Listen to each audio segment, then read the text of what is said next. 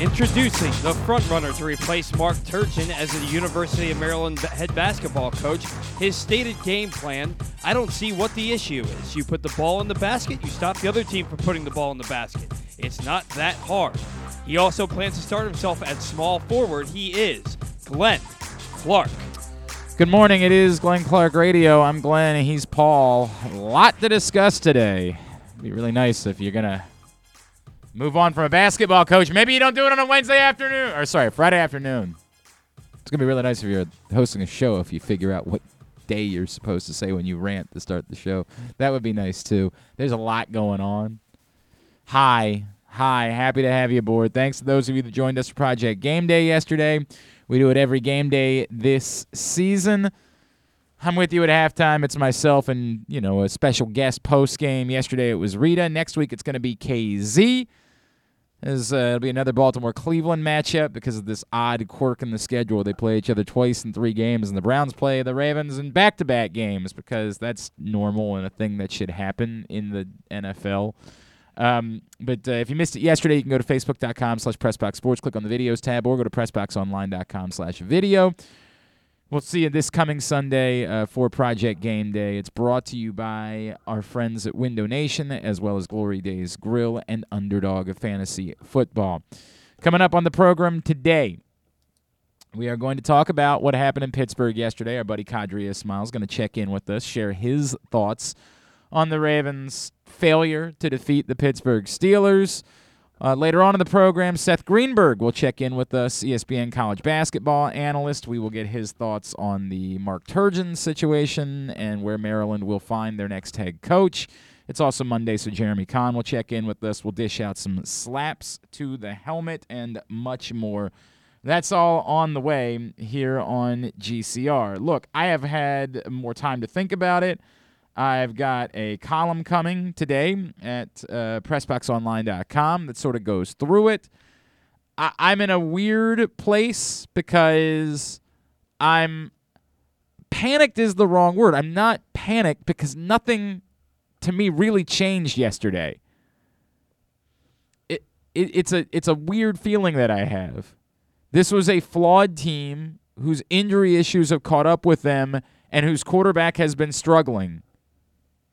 And after yesterday, they're a flawed team whose injury issues have caught up to them and a quarterback who's been struggling. I think the Marlon Humphrey injury is leading to more of a reaction along the lines of, well, it's just not the Ravens season. I think that it's the first time I've sensed an amount of give up from the fan base. Like, look, it's just not meant to be. It's too overwhelming. It's too much. They did everything they could to sort of get through this as they were dealing with injury after injury after injury, but this is the final straw. This is the straw that broke the camel's back, if you will, whatever you want to call it. This is the last one. And I get it. I do. I understand that feeling. I understand why people are reacting the way that they are. This team has gotten by with a razor-thin margin for some time. They have not been overwhelming much at all this season. And, they played within the margin. Obviously, they had a chance to win the game. They very well could have won the game on the final play yesterday. They didn't. I get why the thought would be this is just too much. Marlon Humphrey's too important of a player on a roster that's already thin. You're now going to be required to have Anthony Averett out there at all times. Jimmy Smith is going to have to play every snap, essentially. It's just too much. It's too much to ask of this team to keep trying to get by. And I don't sense that it's we think they're going to lose every game. It's more of maybe they could still win a few games, but we just know the answer. This team's not winning a Super Bowl, so whatever they do short of that kind of doesn't matter. That's the feeling that I have from this fan base as a whole. And I can't tell you that you're wrong. I mean, I can't. I can't tell you you're wrong about that. I have not had significant hope that the Ravens could win the Super Bowl this year for a few weeks now. That's kind of gone away.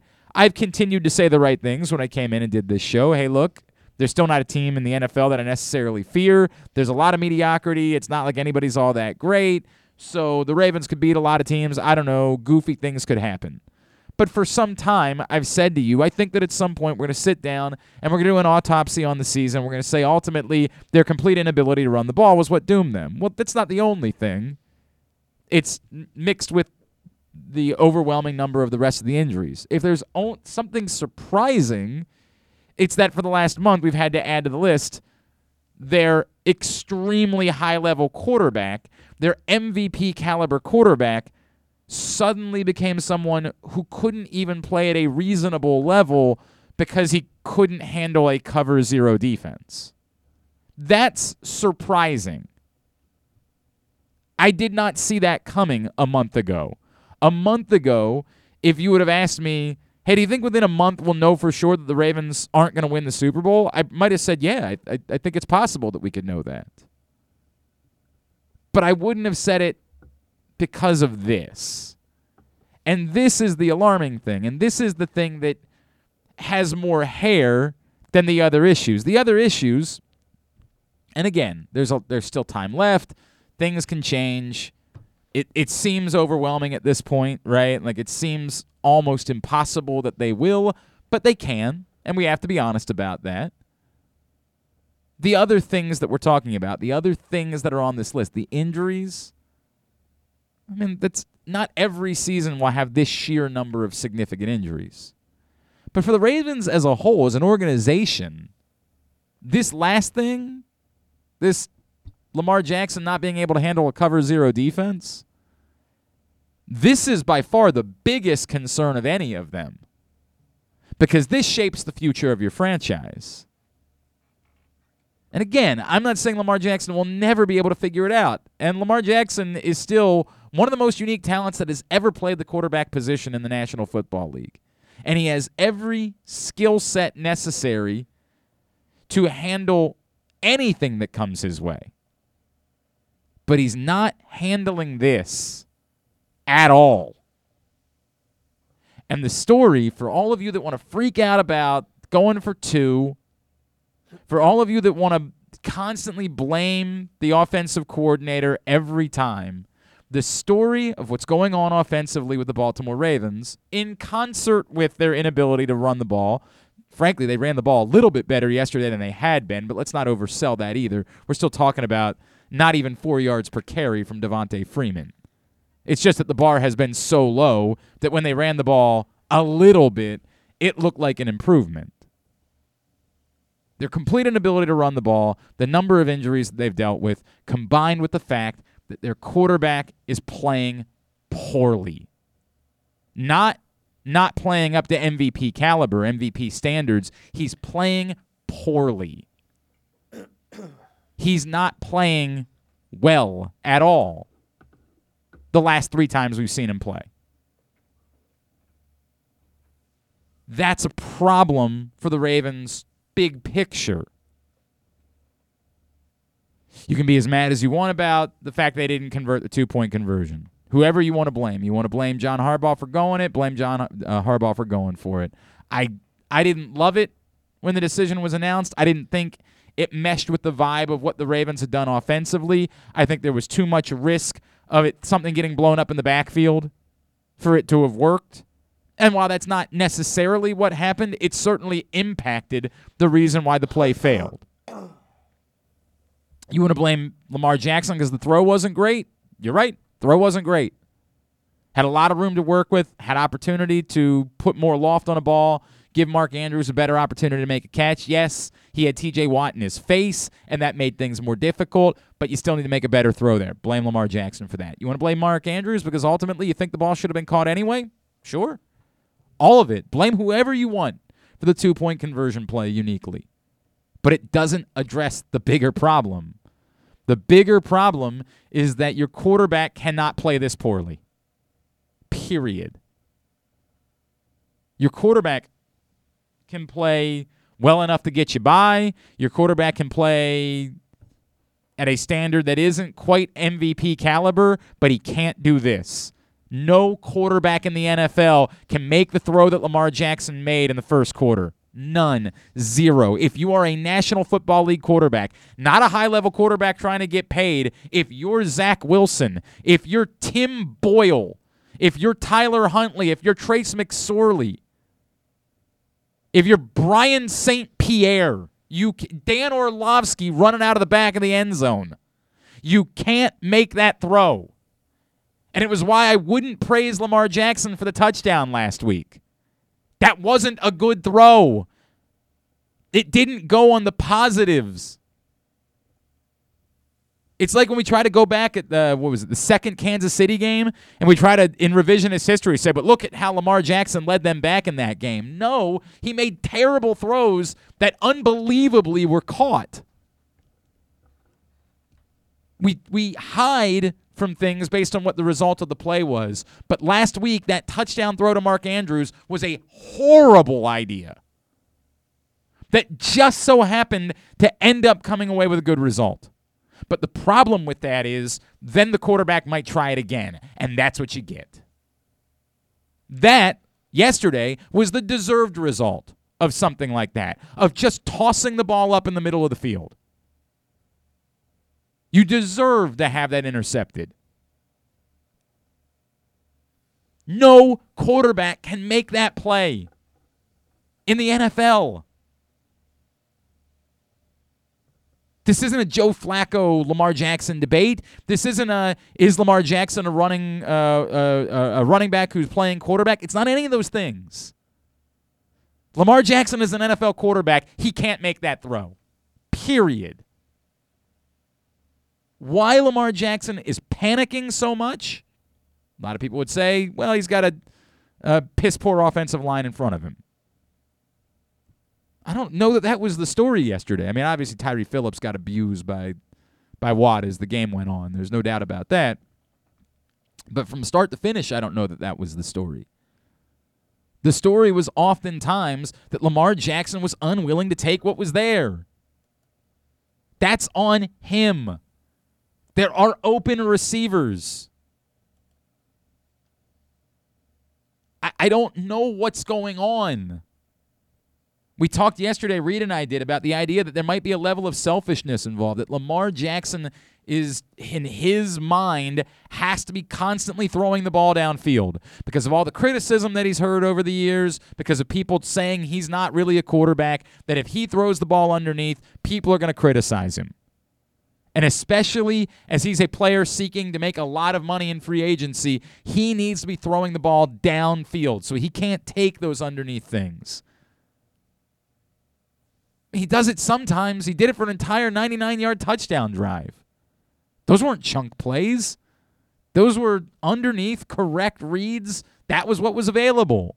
But then for some reason, that goes away.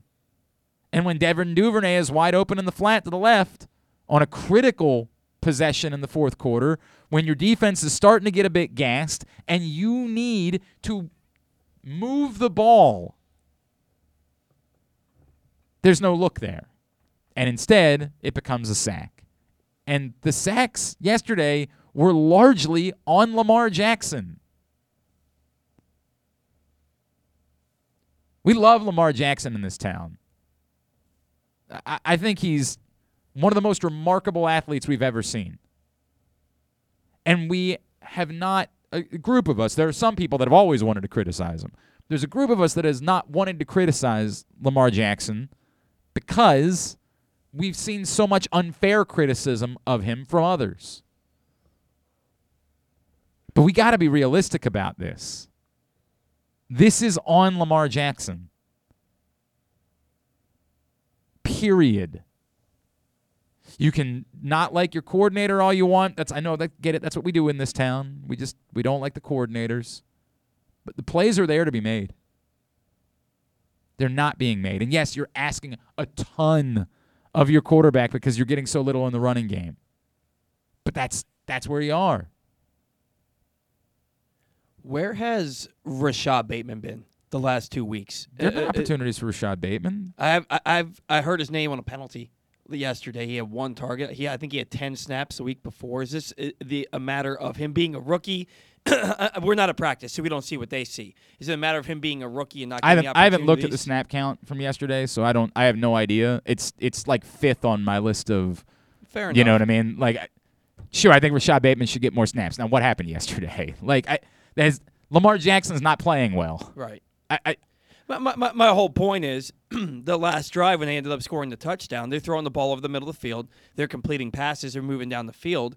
And I feel like Rashad Bateman's a guy that you throw the ball to him over the middle of the field all game long, and he can make something happen, and they just weren't doing it. Now, I know that Lamar was holding on to the ball too long. Maybe there weren't too many opportunities for Bateman. Maybe he hasn't been practicing particularly well, and he hasn't been absorbing the game plan well. He played about half the snaps yesterday, for what it's worth. If I got to that point, it would be something that I'd be more concerned about. You know, I don't care who's out on the field. Right. I just feel like he helps the you throws win. are there to be made. This is on Lamar. This is not on who's out there. The throws are there. There are open receivers. Mm-hmm. They're out there. They're just he's not getting the ball out. He's holding on to the ball. Sometimes running backwards while holding on to the ball, thinking he's Patrick Mahomes.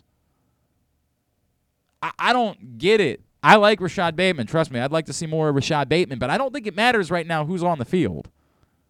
It doesn't seem to be the story. This seems to be the story of when any amount of pocket collapse is coming, there is this insistence on holding on to the football. And I don't get it.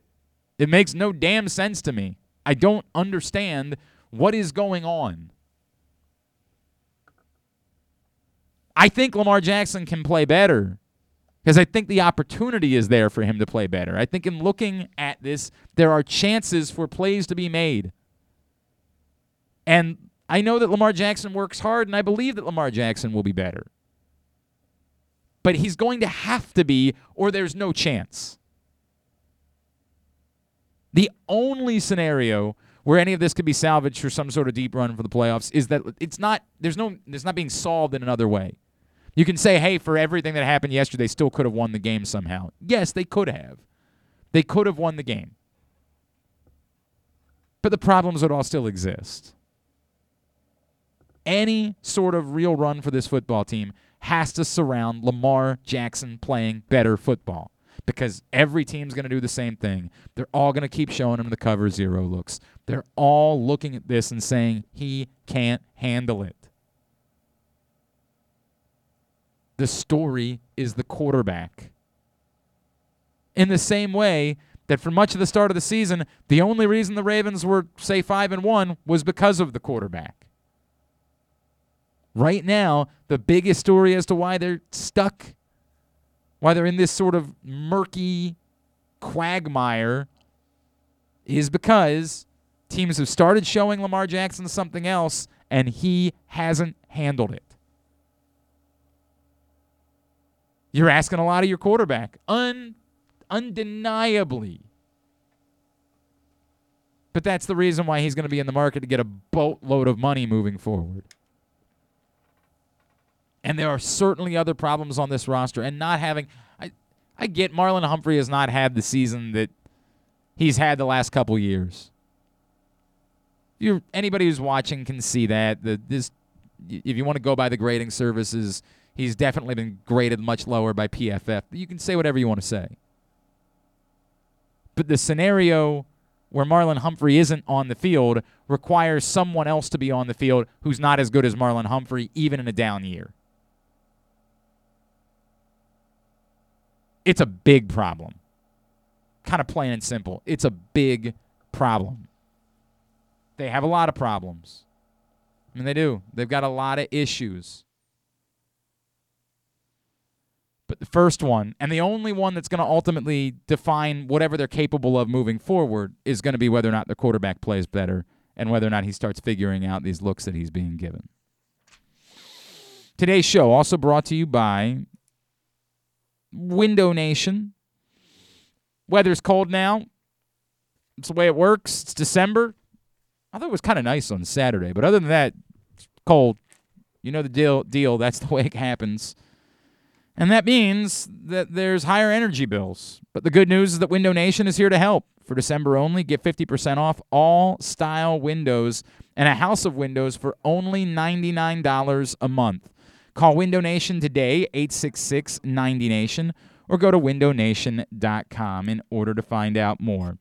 Get me your slaps to the helmet at Glenn Clark Radio. We will discuss that a little bit later on in the program. You know the drill. 5 Ravens, 2 must be offensive players, 2 must be defensive players. The 5th can be whoever you want. Rank them 5 to 1. We will discuss that later on in the show. Right now, our friend, Super Bowl champion, WJZ analyst, Mr. Qadri Ismail is back with us here on GCR. Q, what's going on, brother? How are you? Man, do I have to talk? I mean, bro, we're all in the same boat, man. Like, it ain't mother of pearl. It ain't fun. You know what's funny about it? Like, they're an inch away from winning that football game, and yet, like, we are all almost despondent here in town today, and they were an inch away from somehow figuring out a way to win that game on the road.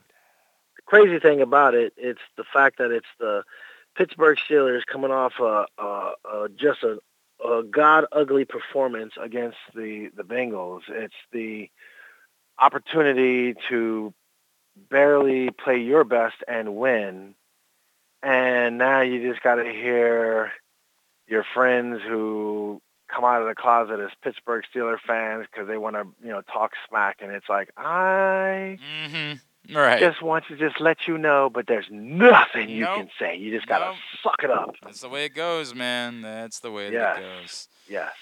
All right, let's talk about, to me, what I think, Qadri, is the biggest overall story. I mean, besides all the injuries, of course, which is just overwhelming.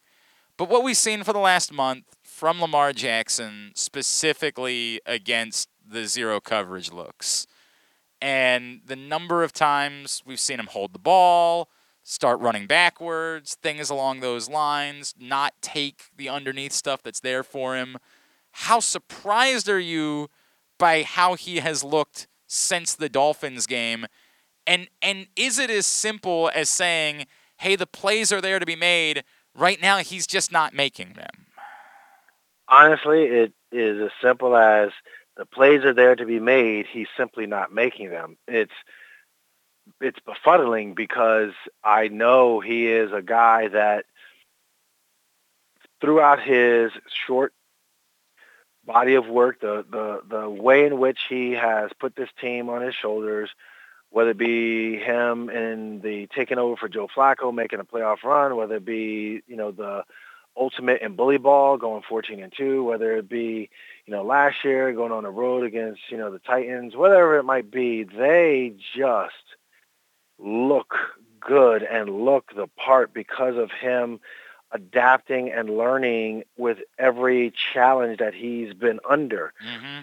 The challenge, the Pittsburgh challenge, you talk about Kansas City being the kryptonite, if you will, early in the year is what he was saying, and then finally they get off the schneid and win the 1-point game. I think now it's the Steelers for Lamar personally because he's played and turned the ball over. Maybe if they win here or there, that's one thing, but just him personally and how he's played, he hasn't quite figured out the way in which he needs to have just a breakout, kick butt, take names later type game against the Steelers. And yes, on top of that, you look back and going back to the Miami game, he has not looked very good with his decision making. No, I mean, I can't blame Greg Roman for it. Like, I can't blame the play calling. It seems like there are regularly receivers that are open, and I don't. Qadri, there are people that are asking, is this about Lamar knowing that there's a contract coming up, just wanting to get the ball downfield, wanting to air it out, wanting to put up big numbers? And I can't get into Lamar's head, and Lamar seems like a really good person, and we don't have any reason to think that he would value himself over the team, but I don't know how to explain almost an unwillingness to take what it is that a defense is giving you. Well, let's separate two things. What does having a contract and being a good person and, all that have to do with the art of playing the game? In other words, I feel that he's been consistent with desiring to win and desiring to win a championship. I think he's been consistent with that. And at the same time, it is one of those things where the growth process of any quarterback is just so happens that he's the Baltimore Ravens quarterback. And if you're a Baltimore Ravens fan, then you care about, his progression. But any quarterback are going to have those moments, good and bad, and you got to figure out how you can improve. The game of football and the pro level is about the constant making of adjustments, making sure that you stay ahead of the curve so the other team can't come against you. So at the same time for Lamar, he's in a rut where the other teams, the coordinators, the players, they've kind of figured out some things about him that has worked in their favor, and he hasn't developed that counterpunch to it yet. What'd you think of the decision to go for 2? Loved it. They regularly go for it on 4th down. They regularly get it on 4th down. We've seen the brilliance of Lamar Jackson so many times make plays, so many times with Mark Andrews making plays. And if those are my best players in the best moment, most toughest moment, I want to give them the ball and opportunity. I don't want to put it in the hands of my defense that's really been, struggling and reeling, especially when you're looking at your best corner on the sideline. And if you do kick it, he ain't coming back out there. So as much as you have Justin Tucker, you lose that opportunity to have the ball. You might not even be able to get a chance to see Justin Tucker because Ben Roethlisberger and company is going to be slicing and dicing you up. I look, the only issue that I have, Kadri, is that there was regularly disruption in the backfield, and I get it, right? I completely get it, and typically I think the Ravens should be about as aggressive as they can be. That being said, yesterday it felt like there was regularly backfield disruption, and you were running a serious risk of that thing getting blown up before it ever had a chance. Now, there was a little bit on that play, and it might have altered. As it turns out, the play that you ran clearly should have worked. You designed a play that should have won you the football game there yesterday. You didn't execute the play that should have won you the football game. So that's where, coaches coach, players play. And you got the right play into your players. They need to go out and execute it. And they did not get it done. And again, for all the other reasons I just stated, that's where if I got to hang my hat on something, I got to do something. I want to put my best players in best position possible. I did, and it just didn't work out. There's this, Kadri Ismail is with us here on GCR. There's this sort of, I sense a feeling from the fan base of the Marlon Humphrey injury almost being like the straw that broke the camel's back. That there's this sort of like doom feeling of, man, they've already had to do so much, down so many guys. This just might be the one that makes it impossible to overcome. I mean, this is overwhelming, right? Like three quarters of your starting secondary going into the season is now gone. On top of the running backs, on top of Ronnie Stanley, on top of everything else. It's going to be very difficult. You're going to have to ask a lot of Anthony Averett and Jimmy Smith moving forward. Do you start to worry at all about the totality of this just being too much for a team to overcome to really be able to make a deep run? Yes and no. Yes, you have to look at the stark reality of talent, and the depth of talent has whittled. I remember when Eric DeCosta was being interviewed sometime early in the offseason, and he was saying, you love the fact that you have so much depth, and you love the fact that you have, great talent on the front line. However, what happens is once you get past that, and now the season happens, you can never really truly rest because it's one injury, and now that quality depth looks very shallow at that particular position. And so you're constantly trying to tweak the bottom half of your roster so you can have the correct amount of balance week to week. Now, the other part of it is that there's matchups. In other words, there's a lot of football left to be played. We don't know what Pittsburgh is going to be doing. We don't know what Cincinnati is going to be doing. Last I checked, when Cincinnati beat the Ravens, they lost to the Jets. Yeah. And last I checked, they whooped up on Pittsburgh only to lose again to the Chargers. That's true. So the Chargers looked like they were world beaters in the beginning of the year. Now they kind of look like they were left for dead. This is not a John Harbaugh cliche of week-to-week league. This is the reality of it all. And you can't be too high. You can't be too low. Yes, you absolutely have to play your best football now and moving forward. December and January, you got to play your best. And so the Ravens, they need to play their best if they want to stay relevant in the conversation, regardless of who's out there on the football field in the lineup. I know that's true, and obviously it starts with the quarterback, right? Like it starts there and it goes from there. I don't think it's unfair, and I think you alluded to this, Kadri. I don't think it's unfair to say, boy, is this a difficult ask. Boy, is this unbelievably difficult to ask this number of players to try to hold up and do it. Now, again, that's what the guys are paid to do, right? They're paid to go out there. Whoever's lining up next to them, you got to go get your job done. And I'm not. By no means am I willing to sit here and say it's impossible. There's just no way. We have seen crazier things in the NFL than a team lose this number of players and still figure out a way to win football games. The thing is, that's the excitement of the game itself. That's the excitement of every week having to figure out the violent game of chess. Right. And the chess pieces, the thing is, you got Lamar Jackson and they don't. So that's a plus. You still have, a good group of receivers. That's a plus. While the running backs aren't J.K. and Gus, you still have some competency there and some brilliance.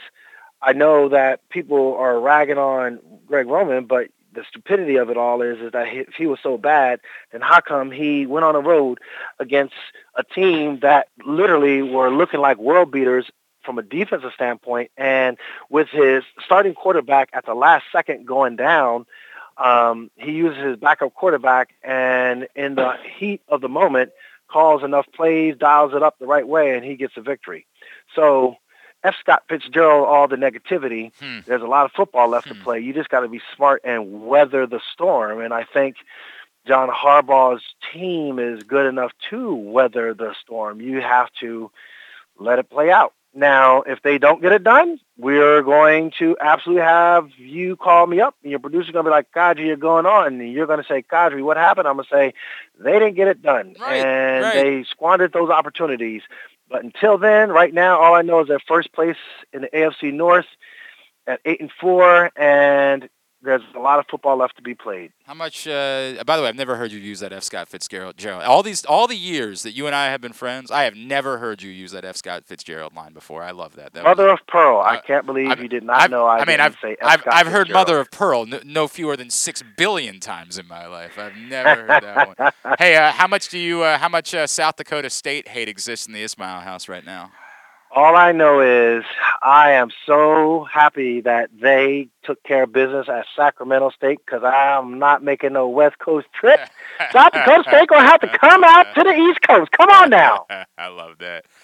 Remind everybody about missile training, my friends. Yes, indeed. I'm actually working on a client as we speak. The ability to multitask is one of the things that I do. But missile training, yes, it is one where if you're trying to move better, feel better, get out of pain, I am your guy. If you're trying to increase your speed and athleticism, or your child's speed and athleticism, I am your guy. You can directly message me, or as we say, DM a brother, on Twitter at I am Kadri Ismail. That's where you get it. Of course, Kadri, you see him on WJZ for their coverage. Next Sunday, they will be back. Q, always appreciate you, my friend. Thank you for taking the time for us, as always. Let's talk again real soon, all right?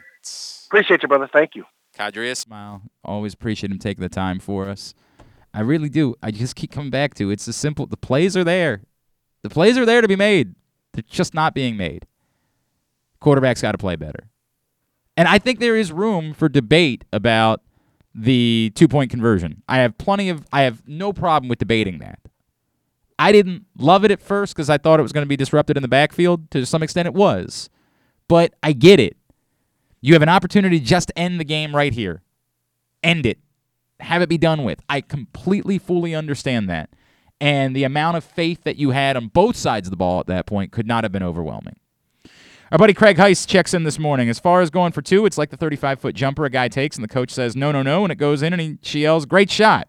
I saw Ron Rivera at the Meadowlands last year do the same thing after the football team scored a touchdown, and he went for two with 4 seconds to go. They lost by the same 20-19 score. I don't care if it works or if it doesn't. The play is to kick the freaking point and play for overtime, especially on the road. Just my honest opinion. I think you'd argue, it's the exact opposite, right? Like if you're at home, you're more confident in playing for overtime because you would tend to have momentum. The crowd would be behind you. You would like your chances a little bit better. On the road, it's still a really daunting ask what you're trying to do. So I kind of disagree with you about that, Heisty. I think if you're going to do it, you make the decision based on home and road. You do it on the road so you don't have to be in that atmosphere for a prolonged period of time. At home, I think you say, hey, we like our chances. Things are on our side. From Patricia, should the franchise be worried about paying a quarterback who doesn't seem to be adjusting the defenses and holds the ball way too long? And I get the O-line isn't very good. Should they be worried about it? I mean, it should be something they're thinking about, yes. Does it prevent you from paying him? No. This is still Lamar Jackson that we're talking about. But is it something that you're filing away and you're bringing up during conversations? Yeah. Is there some world where it keeps the two parties, if this continues, it keeps the two parties so far apart that Lamar's got to go play his 5th year instead of getting the extension done this offseason? Yes. That's absolutely possible. I'm not panicked about Lamar. I think he's going to get it figured out, but he's got to do it soon or else this season will expire. Mobil 1 full synthetic motor oil helps extend engine life. Visit your local Jiffy Lube service center. Ask for Mobil 1. We have not had an opportunity to talk about Mark Turgeon and Maryland basketball because it happened when we went off the air on Friday. We're going to do that. Next, Seth Greenberg is going to join us from ESPN, and I'll tell you what I know after that. It's Glenn Clark Radio. The all-new FanDuel Sportsbook is coming soon to Live Casino and Hotel in Hanover. Maryland, this is your chance to win big right in your own backyard. Bet on every sport with self-service kiosks and watch all of the action from the best seat in the house. Make every moment more at the all-new FanDuel Sportsbook at Live Casino and Hotel in Hanover. Please play responsibly. Gambling problem? Please call 1-800-GAMBLER or visit mdgamblinghelp.org. Need to hone your computer skills to boost your career? Or maybe you want an IT certification. CCBC Continuing Education has the courses and programs you need for a career in the computer field. And it's all tuition free. From the basics to specialized training, we have the classes you need from hardware to programming to cybersecurity and so much more. It's your choice. It's your career. Call 443-840-4700 or visit ccbcmd.edu/computer training. Hey, it's Glenn Clark for Window Nation. Cold weather has arrived, and that means one thing: higher energy bills. But the good news is that Window Nation is here to help. For a limited time, get 50% off all style windows, bays, bows, double hung, and sliders, plus a house of windows for only $99 a month. Rising natural gas prices are affecting everyone, but new Window Nation windows can help. Get 50% off any style window and a house of windows for only $99 a month. Call Window Nation today at 866-90NATION or go online at windownation.com. That's December only. Tell them Glenn Clark sent you. From all of the biggest games to the smallest events, make every bet worth your while at MyBookie. Start by doubling your first deposit instantly with MyBookie's first deposit bonus up to $1,000. Double your money before you even place a bet, and all you have to do is sign up and deposit using the exclusive promo code PRESSBOX at mybookie.ag. If your first deposit is $100, MyBookie adds $100 so you can start with $200 to play with. If your first deposit is $1,000, MyBookie adds $1,000 so you can start with $2,000 to play with. With tons of great games and prop bets to take advantage of this week, there is truly something for everyone. Don't wait any longer. Head to MyBookie today to redeem your double deposit bonus so you can start winning big today. That's promo code PRESSBOX to receive double your first deposit instantly in your account. No hassle, no wait. Bet anything, anytime, anywhere with MyBookie. Duffy's Garage is a family-owned and operated car care facility in beautiful Baldwin, Maryland, an authorized Maryland inspection station and Napa Pro Care Center with ASE-certified techs. Tell them that Glenn Clark sent you and receive 10% off your service with a max discount of $150. You gotta trust where you take your car, so take it to where I take mine. Duffy's Garage in Baldwin. Duffy'sGarageMD.com. Stay tuned. Your chance to win $1 million is coming up. Probably not from us. You're listening to Glenn Clark Radio. All right, back in here on GCR. We continue to deal with the fallout of a Ravens loss to the Steelers. We will get back to that, I promise. If you're looking for a simple holiday meal, try Chick-fil-A catering. From Chick-fil-A nuggets to mac and cheese, enjoy a variety of tray options sized perfectly for your get-together. Order through the Chick-fil-A app and bring smiles to your family gathering. Availability and order requirements vary. See restaurant for details. Of course, there is another particularly significant story that happened after we went off the air on Friday, so we haven't had a chance to talk about it. Let's talk a little bit more about Maryland basketball moving forward now without Mark Turgeon. Danny Manning is the interim coach, and a national search for a coach to happen. Joining us now to share some thoughts about everything that's going on, he is a friend of ours, college basketball analyst for ESPN. He is Coach Seth Greenberg, and he's back with us on GCR. Coach, it's Glenn and Paul in Baltimore. It's always great to chat with you. Thank you so much for taking a couple of minutes for us this morning. My pleasure. How you guys doing? I know the Ravens losing, people are in mourning. One thing about Malcolm Delaney, the state... Yeah. Oh, Seth, you there? All right, let's see if we can't find Seth Greenberg again. I don't know what happened there.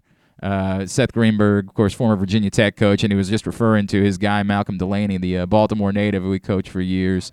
See if we can't correct that, get that fixed, and find Seth Greenberg here in just a second. Here, while we do that, let me tell you what it is that I know. All I can tell you, I know that as reported being mutual, that is as close to true as could possibly be described.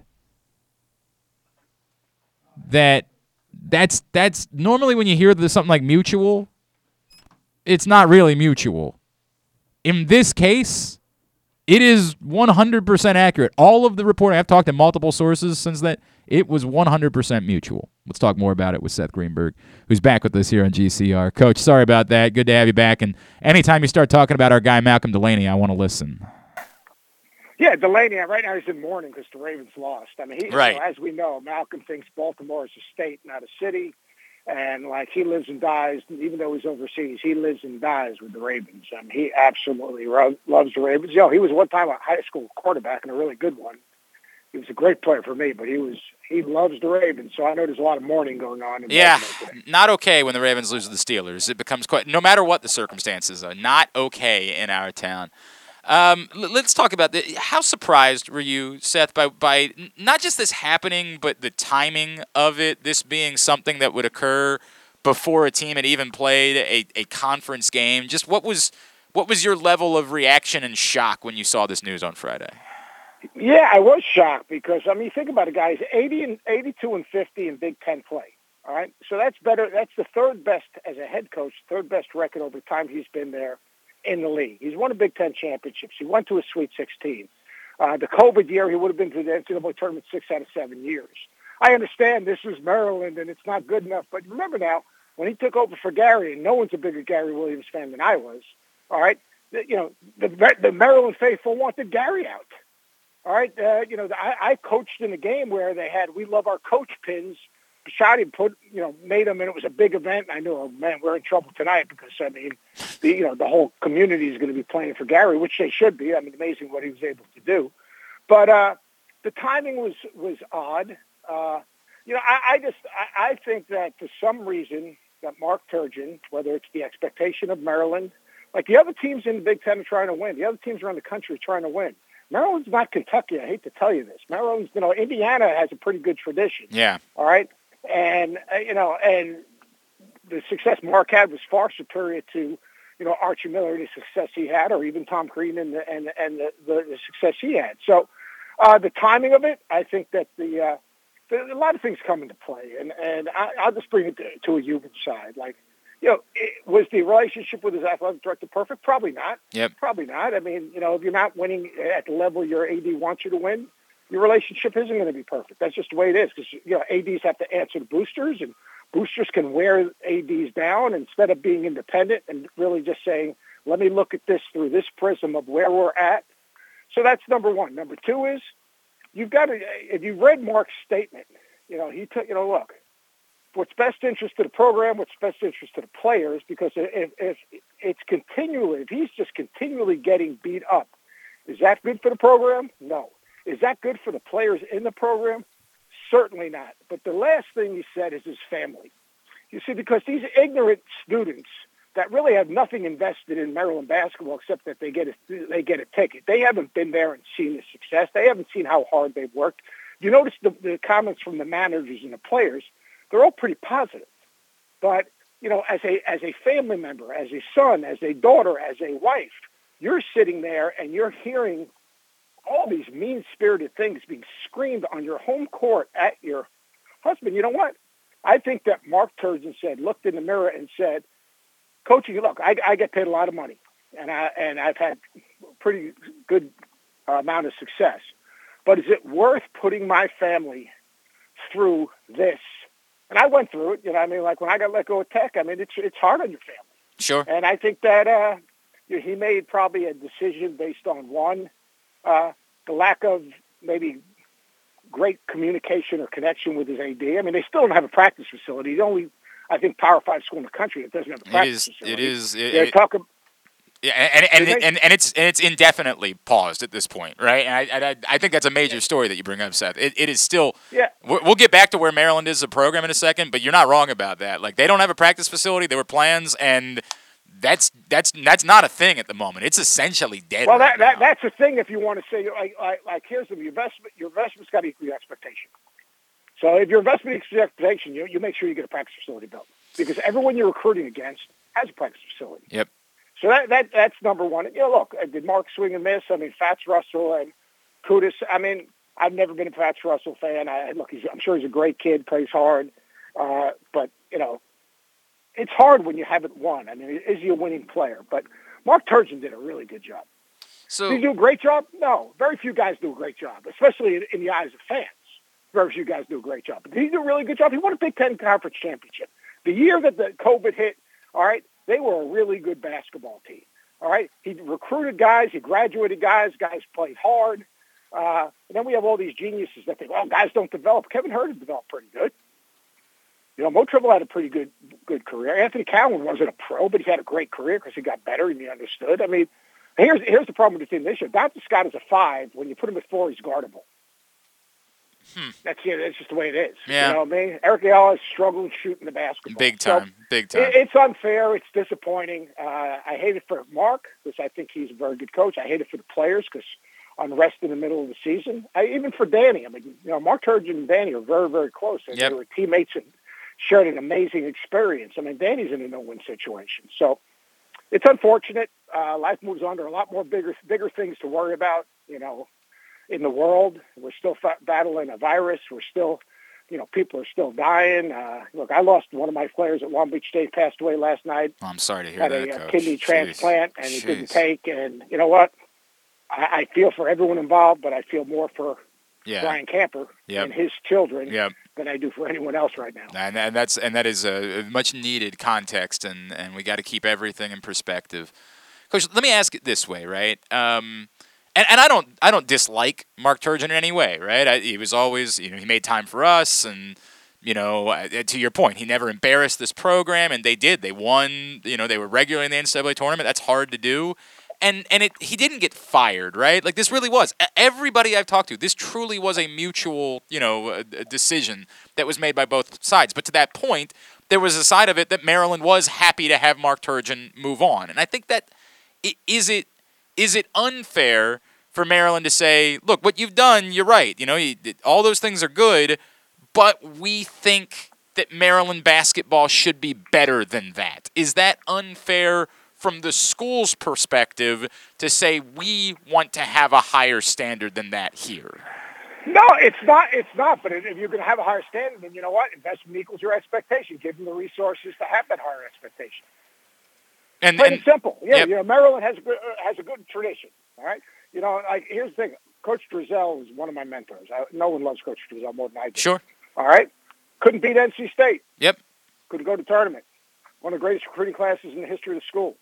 Did an amazing job. Again, on the anniversary of obviously Len Bias's passing a while ago, I mean, who would have, thought what could have happened, with Len Bias and the success he had.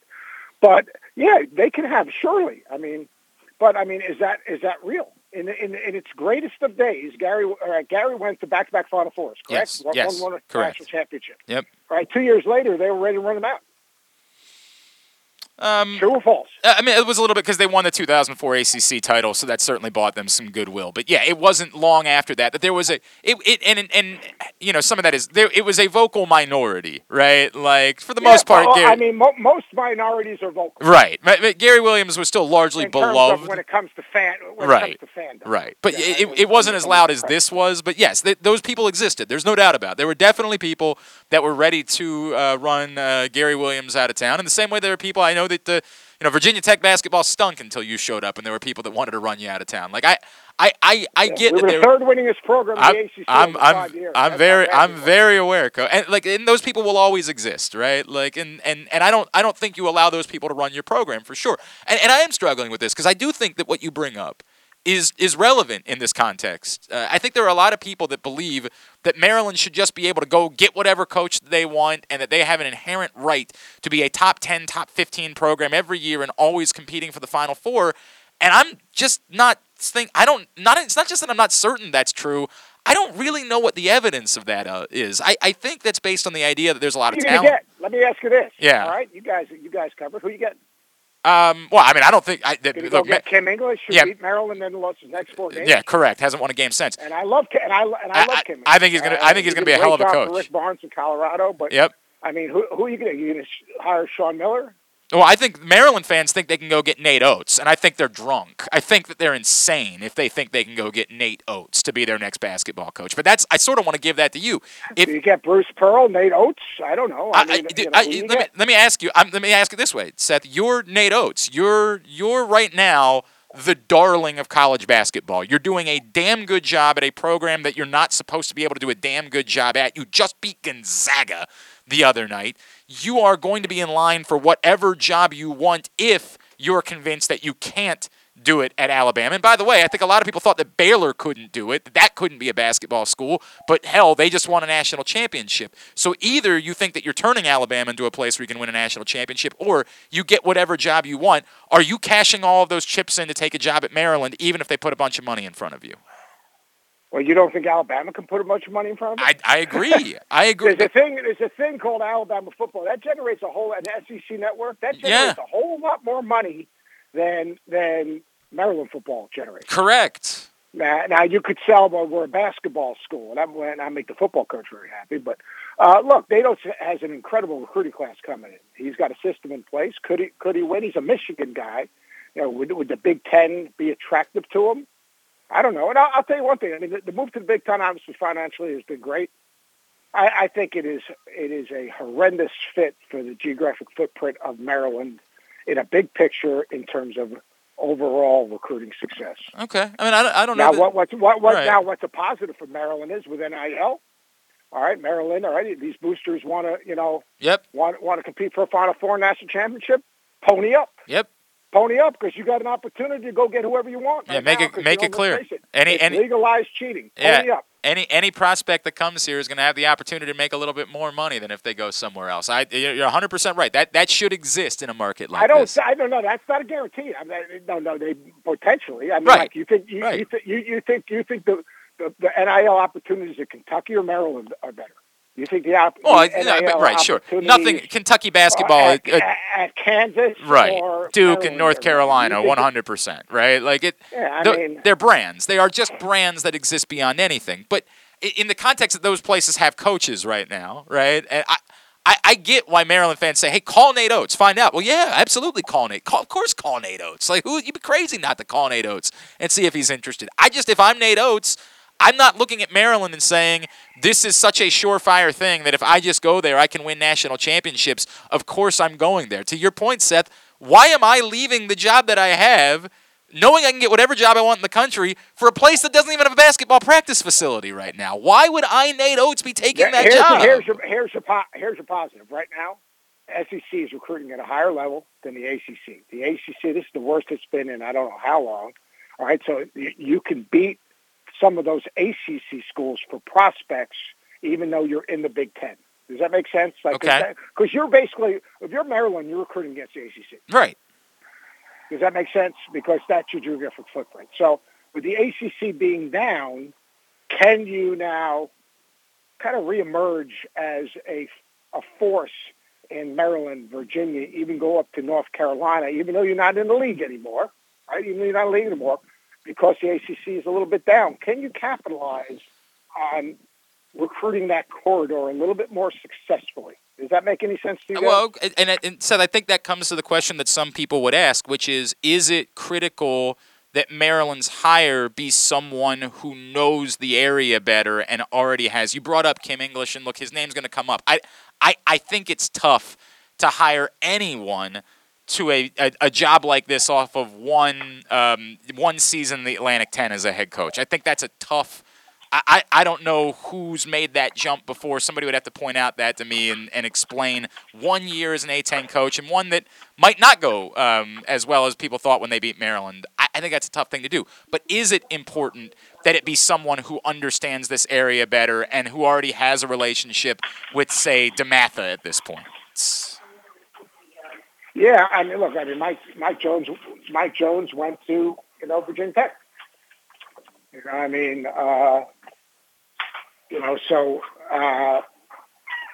That's a factor also in terms of DeMatha. But you're not just winning with DeMatha players.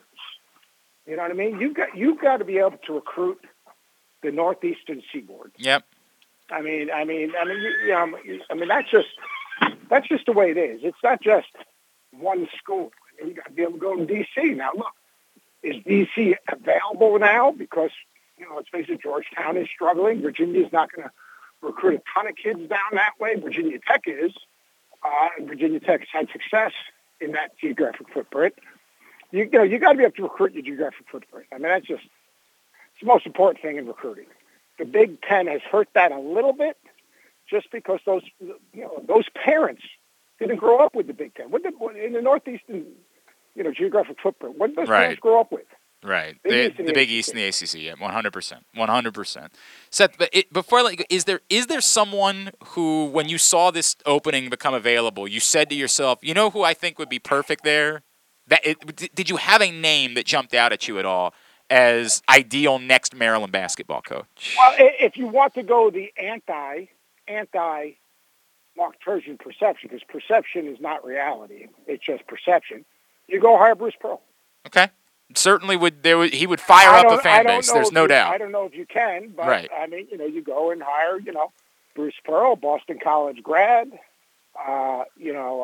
Obviously he's been in the South, but has, comes in with a dog and pony show. He's a terrific coach, plays a fast style of basketball. He's a very good evaluator of talent. He would be a guy that just off the, just flat off the top of my head. Yep. And you think, who do you go get? I mean, he's a guy that, makes to some extent some sense. Mm-hmm. But Bruce Pearl, and here's the thing: what is Maryland willing to pay? I have been told that they think they've got. I'm going to talk about this in a second. I think that they believe they've got a little bit more money than I think people think that they do because of Kevin Plank. And I know that's not been the case in recent years, but I'll talk more about that in a second. I have been told. Bruce Pearl's at an Under Armour school now. Would Kevin right. Plank rather have? But Kevin Plank's not involved with Under Armour in the same manner he was before. Right? Correct. It's more about the money at this point. He's sold some shares. He's got a little bit more cash, maybe, that personally he could be invested with. I'm going to talk to you guys about that are listening in a second. That's some information that I was given, but they can't go to the same people so many times. Yep. Oh, I know. But Bruce Pearl's a great point because you're right. He's going to come in here. He's going to rip his shirt off. He's going to do everything that he can do to sell this program and to fire people up the moment that he arrived in College Park. And in that way, you're right. It would be a little bit of an anti-Mark Turgeon. Seth, what's the schedule like for you? Where are we seeing you this week? On my way to Madison Square Garden in New York today to the Jimmy V, which will be, really good, actually, doubleheader. Obviously got Texas Tech and Tennessee, and then an old Big East rivalry in Villanova and Syracuse. So that'll be good. And this weekend, Kentucky Notre Dame, which my man Alfonso Ellis, his name is going into the Ring of Honor at That's Notre cool. Dame. So, That's cool. That'll be, I'll be in the studio for that and this weekend. So we're just grinding away in the studio. Great games. Look, college basketball. How good is it to have the fans back in the season? Oh, it's been how good is it to have, like, if you think about, UCLA, Gonzaga is invincible. Then we watch Purdue and go, wait a second here. Then we watch, obviously, Alabama. Duke put it to Gonzaga. And then we see Alabama, a team that lost to Iona. All right? Put it to Gonzaga. So we're in for an incredible year of college basketball. At Seth on Hoops is how you follow him on Twitter. Seth Greenberg, really appreciate you squeezing us in this morning, sir. Thanks so much for doing it. Let's talk again soon. All right, guys, be safe. Yep, you too. Seth Greenberg checking in with us here on GCR as we wind down hour number 1. Hey, we're going to be at the Bowman tomorrow night for the Tyus Bowser Show. We'll be there on Harford Road in Parkville. It's brought to you by Pressbox Grade 8's Memorabilia, as well as Window Depot Baltimore, WindowDepotBaltimore.com, Duffy's Garage in Baldwin, Duffy'sGarageMD.com, and the NFL chick, Sarita Hubbard, joins us courtesy of MyBookie. Tomorrow night, Tyus and his special guest, we will see you at the Bowman on Harford Road in Parkville for the Tyus Bowser Show. Let me spend a minute here, just sort of dovetailing out of that, telling you what I know, as I said, mutual. Everything about this mutual. Very much there has been a rift between Mark Turgeon and Damon Evans. I don't think that's been hidden. I think a lot of people saw some of the reporting in the spring, particularly some of the reporting that Jeff Erman did at InsideMDSports.com, and you could understand that. Now, somebody might think, well, once you agree to a new deal, shouldn't that put some of that to bed? There are problems that run deeper than that, right? Mark Turgeon was not particularly vocal in terms of Damon Evans' athletic director candidacy a couple years ago, and I don't know that, again, according to multiple sources, that ever was repaired between those two individuals. Now, that alone does not mean that Damon Evans, this notion that anybody individually gets to make these decisions at a place like the University of Maryland is nuts. That's nuts. You have so many people that you have to answer to. You don't get to alone individually walk into a room and say, I don't like this person, they're gone. It doesn't work that way. But combining it with an overall malaise that surrounded this program, good but not good enough, and then obviously a terrible start to the season, and there were more people that were willing to swing to this side. And Mark Turgeon felt as though he did not have support. Again, from multiple sources that I spoke to, he didn't have the support of the administration. And if you don't have the support of the administration and you don't have the support of the fan base, then what do you got? It's one thing when Gary Williams and Debbie Yao were fighting, right, and didn't get along, but Gary Williams knew everybody else in town loved him. So why did he care if the athletic director, she wasn't going to win out over everyone else? Well, if Mark Turgeon doesn't feel the support from the administration, doesn't feel the support from the fan base, then what are we doing? Is it odd still that you would do it this way? Yeah, it's odd. Is it odd that Maryland would choose to, if Mark Turgeon was ready to be done, is it odd that Maryland would choose to pay him his buyout in order to be done? Yeah, that's a little bit odd. Why wouldn't they have just said to him, Mark, if you want to quit. We're not paying you money to go away. Well, the answer might be he would have forced their hand and said, nah, I want your money. The money's most important, so I'm just going to stick it out, and everybody's going to be miserable. I guess that's possible, but given where it appeared to be, I don't get that. I don't get why they wouldn't have just said, Mark, if you're done, if you don't want to be here any longer, just don't be here any longer. The idea that you're just paying somebody $5 million of buyout to go away, that'll never make all the sense in the world to me if that person's really just done, but I get it. In their mind, it's let's just get this over with. Let's just get this over with. If it's $5 million that makes us get it over with, we'll get it over with. Is it a bit embarrassing that you couldn't have figured that out at the end of last season? Yeah, that's a bit embarrassing, but there's nothing you can do about that at this point. As far as where they are moving forward, again, multiple sources have told me that they believe they've got the money to go make a hire. or that at least Damon Evans is operating that way, that he believes he's got the money to really hire someone and understands this now will be what his tenure as athletic director will be judged by, period, will be by this basketball hire. Kevin Anderson was mostly disliked. There are other reasons, but most largely judged for being the guy that fired Ralph Friedgen in order to hire Randy Edsall.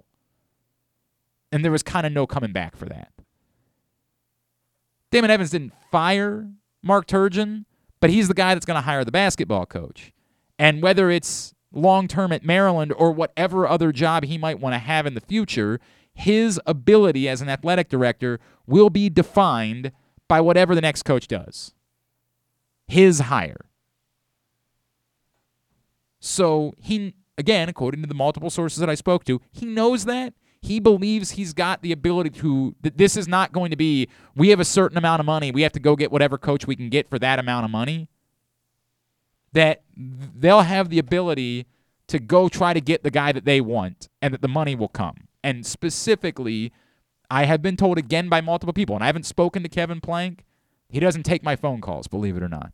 It's really weird how that, in fact, if I'm being honest with you, it got to a point where a long time ago I stopped trying to call Kevin Plank just because I never got a response. Maybe I should.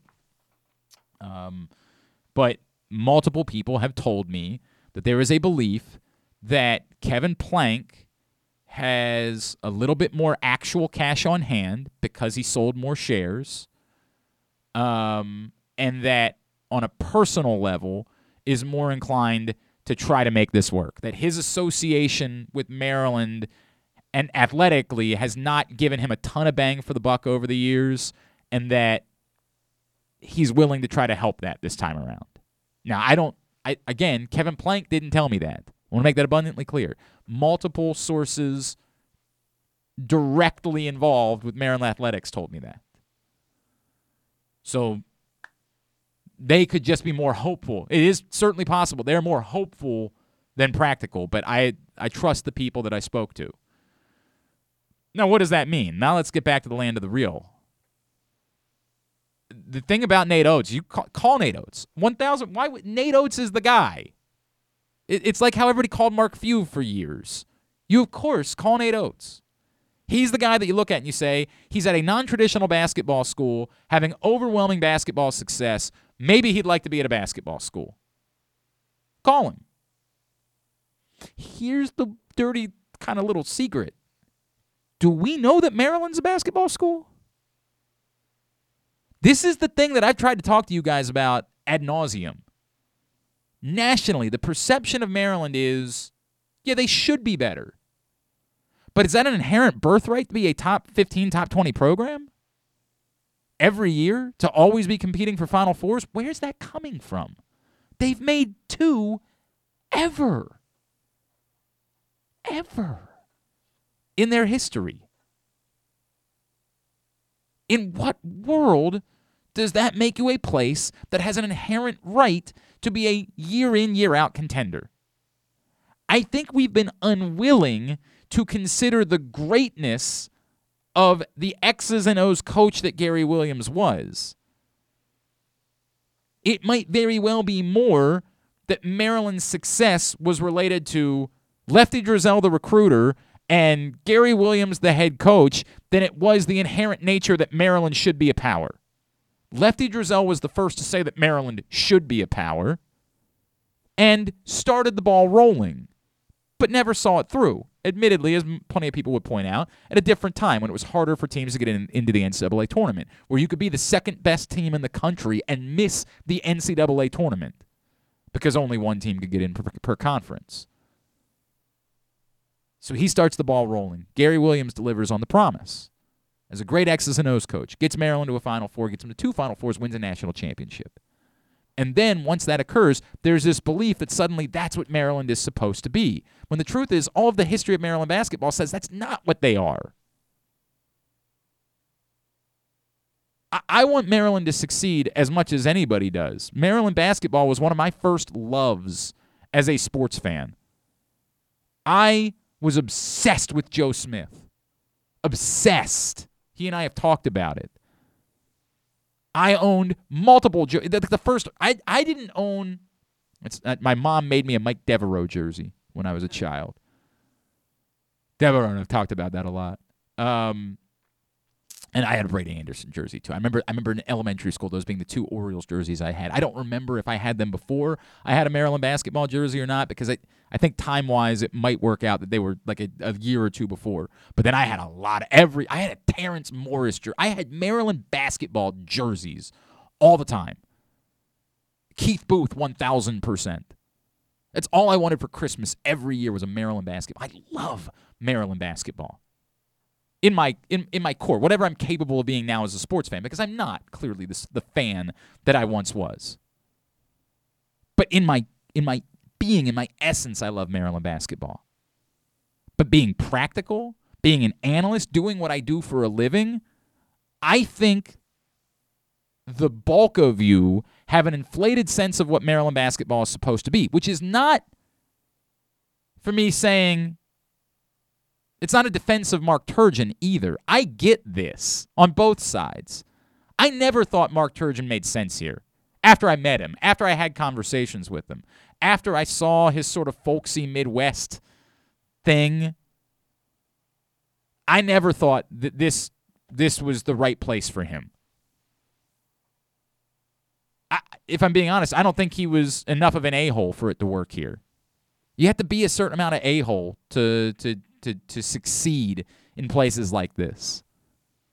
And he was way more of an all-shucks type of guy, which is a good thing for somebody to be. I'm not trying to knock that.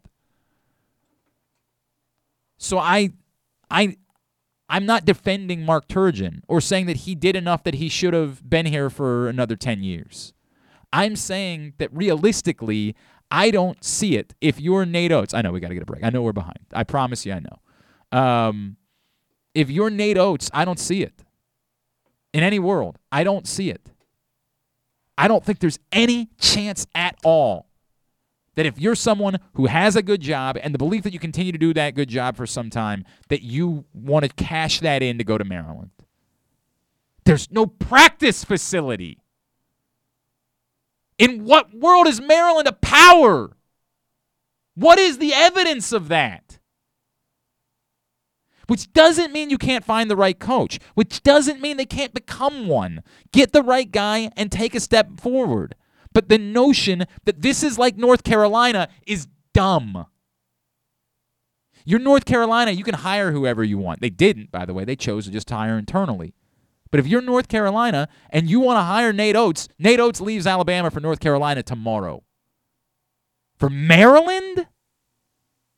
We've lost our minds thinking that that's where Maryland is. Because we want it to be that. It ain't that. We got the evidence. So find a coach that's the right fit. Who that is, I don't know. And the thought, by the way, I also don't have a thought process. I know that there are definitely people who are powerful that believe it needs to be a young coach, a Kim English type. A young coach connected to the area, plugged in, gonna recruit, doing the work. There are also people whose opinions are more along the lines of, no, it needs to be somebody who can make an immediate impact, even if that's somebody who's well into their 60s, the John Beelines of the world. Bruce Pearl's not well into his 60s. I think he's 61. Rick Pitino, just bring him in for a couple of years. Stabilize the program, and then hire your coach. And I don't know which one of those is more likely to win out at this point. The only thing I can tell you is that there is a stronger opinion that it should be a younger coach that I've heard from the people that are most powerful. But they're not dismissing anything in that I've run by them. But we got to be honest about this. We got to stop living in this fantasy land where Maryland is it's Lefty Driesell. This is a sleeping giant. There is not the evidence of that. There is reason to think they could be, but that's not practical in terms of what they'll actually do. Today's show also brought to you by the Pressbox Fantasy Football Show. Do it every Thursday morning at 11:30 a.m. It is brought to you by CCBC, as well as Glory Days Grill and the Maryland Department of Transportation. The Pressbox Fantasy Football Show every Thursday morning with Ken Zales. We'll see you this Thursday, 11:30 a.m., Facebook.com/PressboxSports, PressboxOnline.com/radio. We still need to go over our picks, and we need to dish out some slaps to the helmet. That's on the way. It's GCR. Hey, it's Glenn Clark for Window Nation. Cold weather has arrived, and that means one thing: higher energy bills. But the good news is that Window Nation is here to help. For a limited time, get 50% off all style windows, bays, bows, double hung, and sliders, plus a house of windows for only $99 a month. Rising natural gas prices are affecting everyone, but new Window Nation windows can help. Get 50% off any style window and a house of windows for only $99 a month. Call Window Nation today at 866-90NATION or go online at windownation.com. That's December only. Tell them Glenn Clark sent you. That first sip. That first bite. Start your day off right with a delicious breakfast at Royal Farms. Choose from a fantastic selection of fresh Royal Farms breakfast sandwiches and top it off with a rich hot cup of the freshest coffee in the world. At Royal Farms, breakfast is available day and night. It's the freshest breakfast in the world. Real fresh, real fast. Royal Farms. Duffy's Garage is a family-owned and operated car care facility in beautiful Baldwin, Maryland. An authorized Maryland inspection station and Napa Pro Care Center with ASE-certified techs. Tell them that Glenn Clark sent you and receive 10% off your service with a max discount of $150. You gotta trust where you take your car, so take it to where I take mine. Duffy's Garage in Baldwin. Duffy'sGarageMD.com. I love driving my tractor trailer, and just like you, I just want to make it to my destination safely. If you drive too closely to my truck, I can't see you, and you can't see what's in front of me. If I have to brake suddenly, our lives can be changed forever. If a truck stops quickly, can you? Don't tailgate trucks. Brought to you by the Maryland Department of Transportation State Highway Administration. The latest edition of Press Box is available now. On the cover, Mike Ashley dives in on 20 seasons for Brenda Fries as the head coach of the Maryland women's basketball team as she looks back, but also looks forward. Plus, we introduce you to men's and women's college basketball players from every D1 program in the area. And the very first Baltimore interview with Elijah Green, the son of former Raven Eric Green, who could well be the Orioles pick with the #1 spot in next year's MLB draft. Pressbox is available for free at over 500 area locations, including 60 Royal Farm stores, and you can always find the entire edition as well as the best daily coverage of the Orioles, Ravens, and Terps at PressBoxOnline.com. You've got questions. They've got answers. Sure, I mean, we'll go with that. It's Glenn and Paul on Glenn Clark Radio. All right, back in here on GCR. It is a Monday edition of the program after a Ravens loss in Pittsburgh. Today's show is also brought to you by Underdog Fantasy Football. If you're trying to cure your blues after a defeat, then maybe go play a parlay tonight on the Monday night game between Buffalo and New England and win some money with Underdog Fantasy Football. They've got player props, parlays. It feels like you're betting, which you still can't do in the state of Maryland. And even when we think that might be changing quickly. And even when it does, it'll only be at brick and mortar, so you won't be able to do it on your phone. You can play Underdog right on your phone legally. It's that simple. Download the Underdog app. We can go to UnderdogFantasy.com, deposit up to $100, and when you use the code PRESSBOX, we will match it with free money for you to play with. Underdog Fantasy Football. Ron is in Owings Mills. Ron, good morning, my friend. How are you? I'm doing good. How are you? I don't know if I would say I'm doing good, but all things, as far as things that actually matter, I'm doing fine, Ron. And I know you're a new father, so you got that perspective too. Exactly.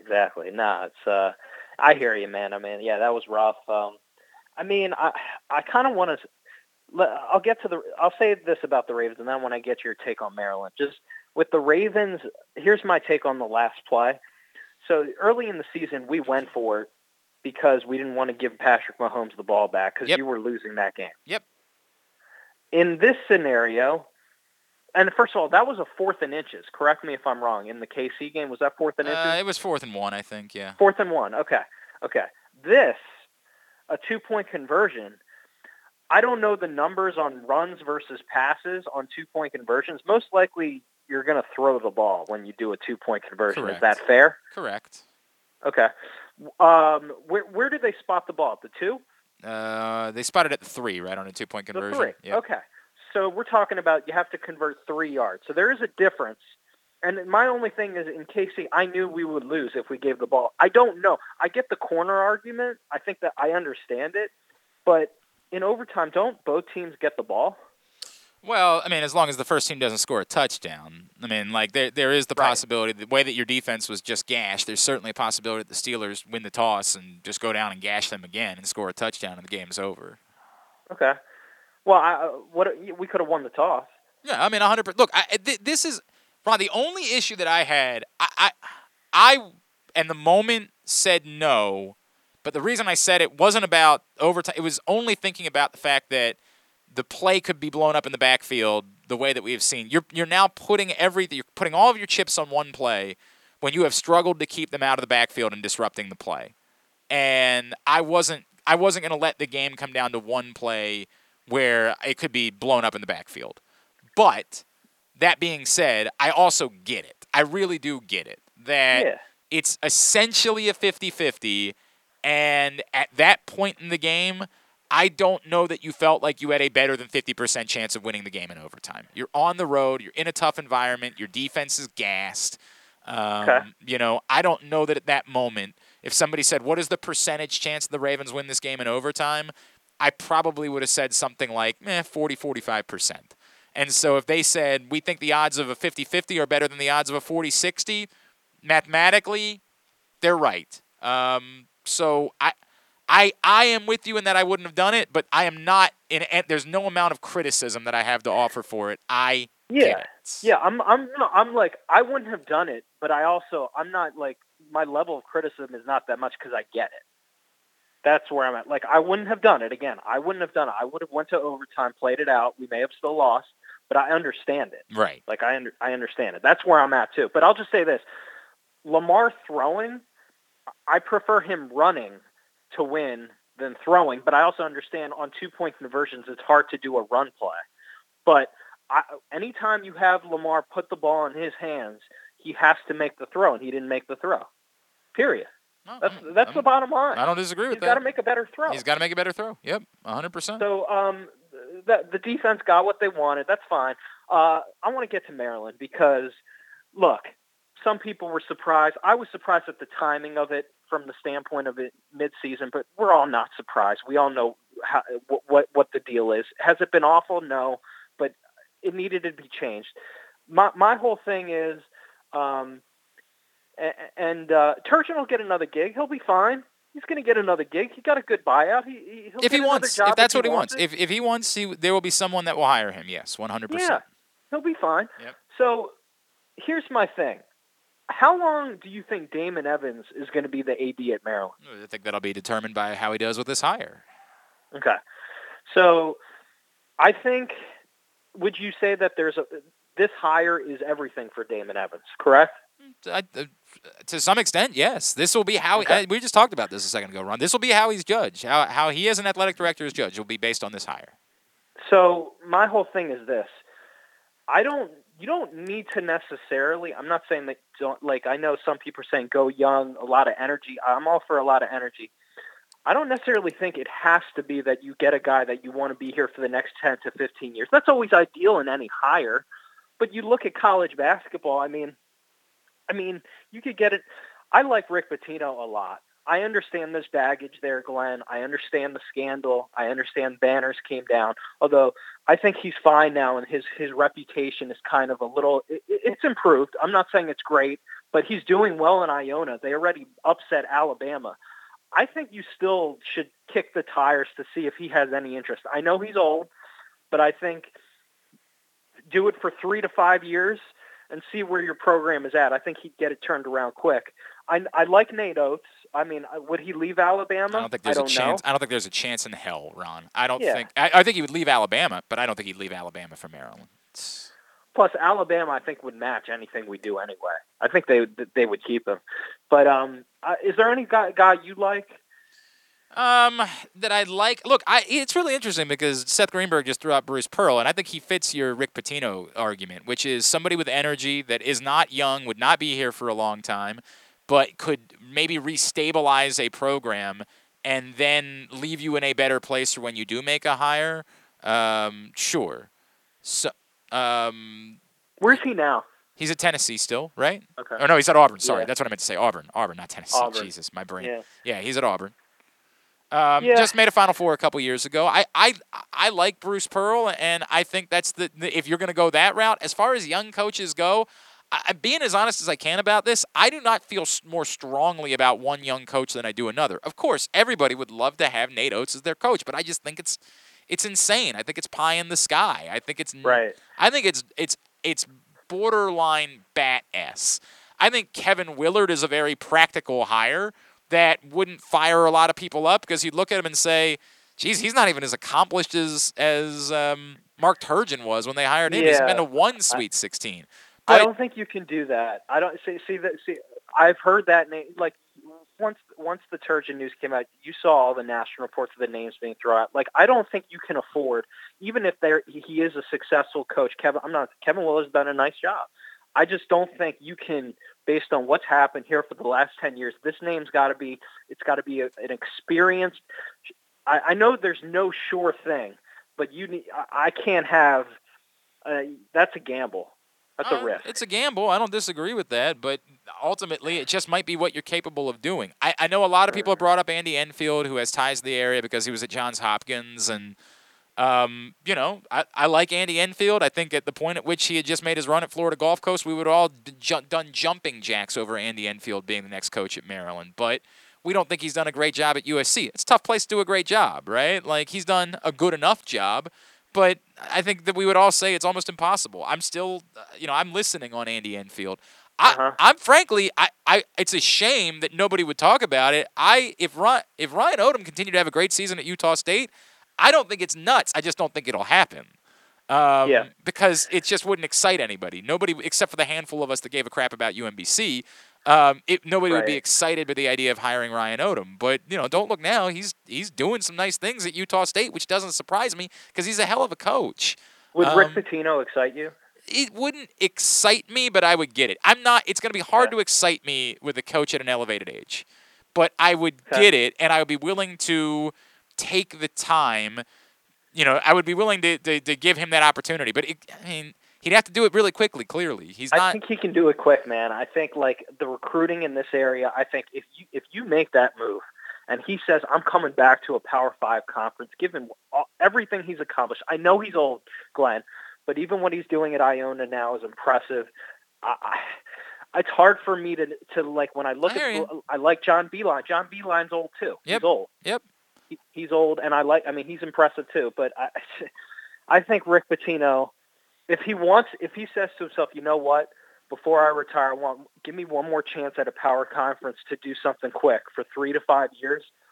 It's hard for me I'm telling you, Ron, it wouldn't be my first choice, but I wouldn't scream about it either. I would get it. Yeah. I would accept it. I would say I understand what they're doing, and let's see how it plays out. That's exactly how it would go. You could also, I'm with you. I'm listening on all these guys. Yeah. I don't have the right answer here, but I do think I don't know. I think it was mutual. I think Mark Turgeon had enough. Yep. I don't know what to believe, Glenn, because all the reports, they're all when you hear sources saying, "Oh, Turgeon, the fan base," but who do you think those sources are coming from? Well, it's probably from him. I would say it this way: I think it's pretty clear that in fact, I've done my own reporting, and from multiple people that I've spoken to within it was mutual. Mark Turgeon was done. And he didn't feel trust, and the administration was happy to say, "Okay, we'll make we ain't gonna stop you. Let's make that abundantly clear. We are happy to make that happen." I 1,000% think this was a mutual parting, and it's a bad look that they didn't do it at the end of last season to then go try to hire a coach. I don't it's not fair. Like, were some fans harsh? Yes. Maybe was I harsh at times? Yes. But it's not 11. Glenn, in college basketball, 11 years is an eternity. Right, no question. You had 11 years. You can't get mad. I understand fans boo it. Fans are going to boo. But, was it a little harsh? I'm sure you always get the crazy fans that are nuts. Of course.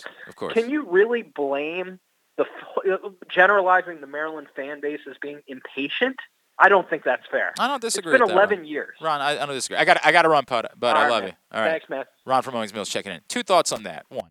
The guy that was tweeting Mark Turgeon's kid, that's embarrassing for him. He shouldn't be thrown in jail. Let's calm down with our reaction. He put a You know how many people get tagged in things?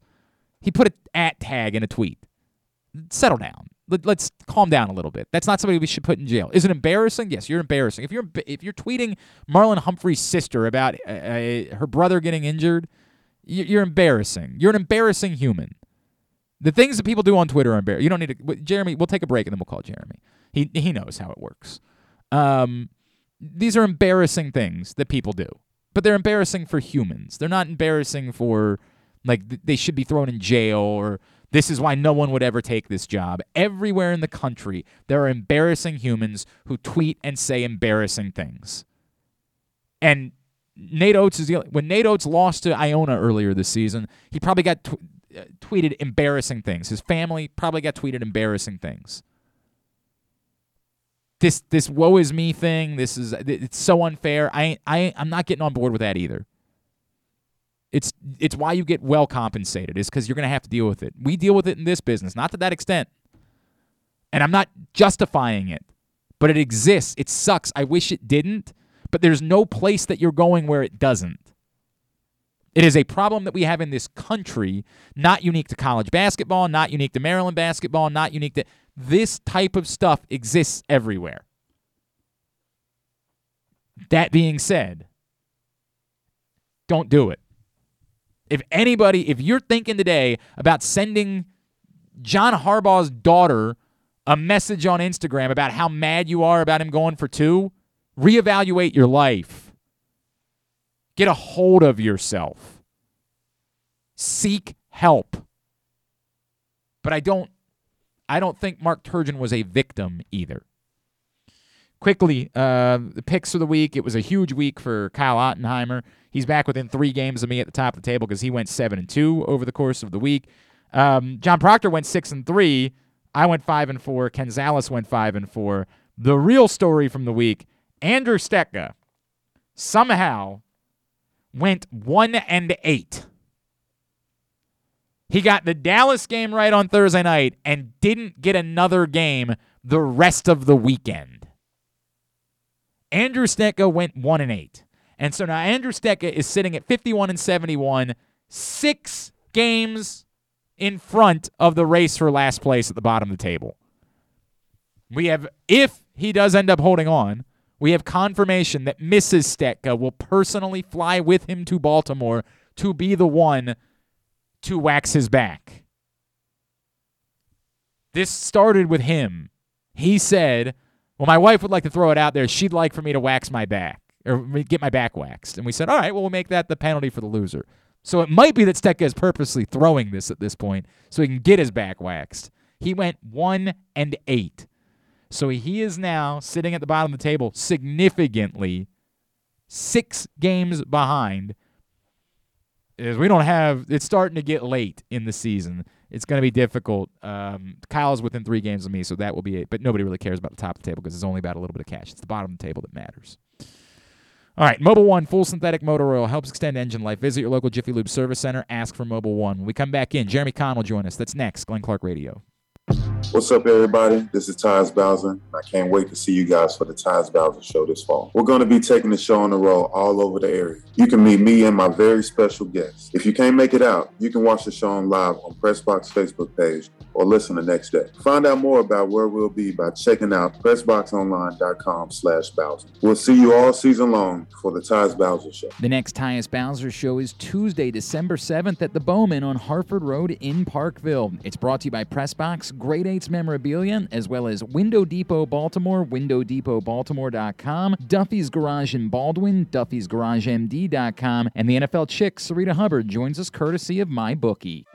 Looking for a simple holiday meal? Try Chick-fil-A Catering. From Chick-fil-A nuggets to mac and cheese, enjoy a variety of tray options sized perfectly for your get-together. Order through the Chick-fil-A app and bring smiles to your family gathering. Availability and order requirements vary. See restaurant for details. That first sip. That first bite. Start your day off right with a delicious breakfast at Royal Farms. Choose from a fantastic selection of fresh Royal Farms breakfast sandwiches and top it off with a rich hot cup of the freshest coffee in the world. At Royal Farms, breakfast is available day and night. It's the freshest breakfast in the world. Real real fresh, real fast. Royal Farms.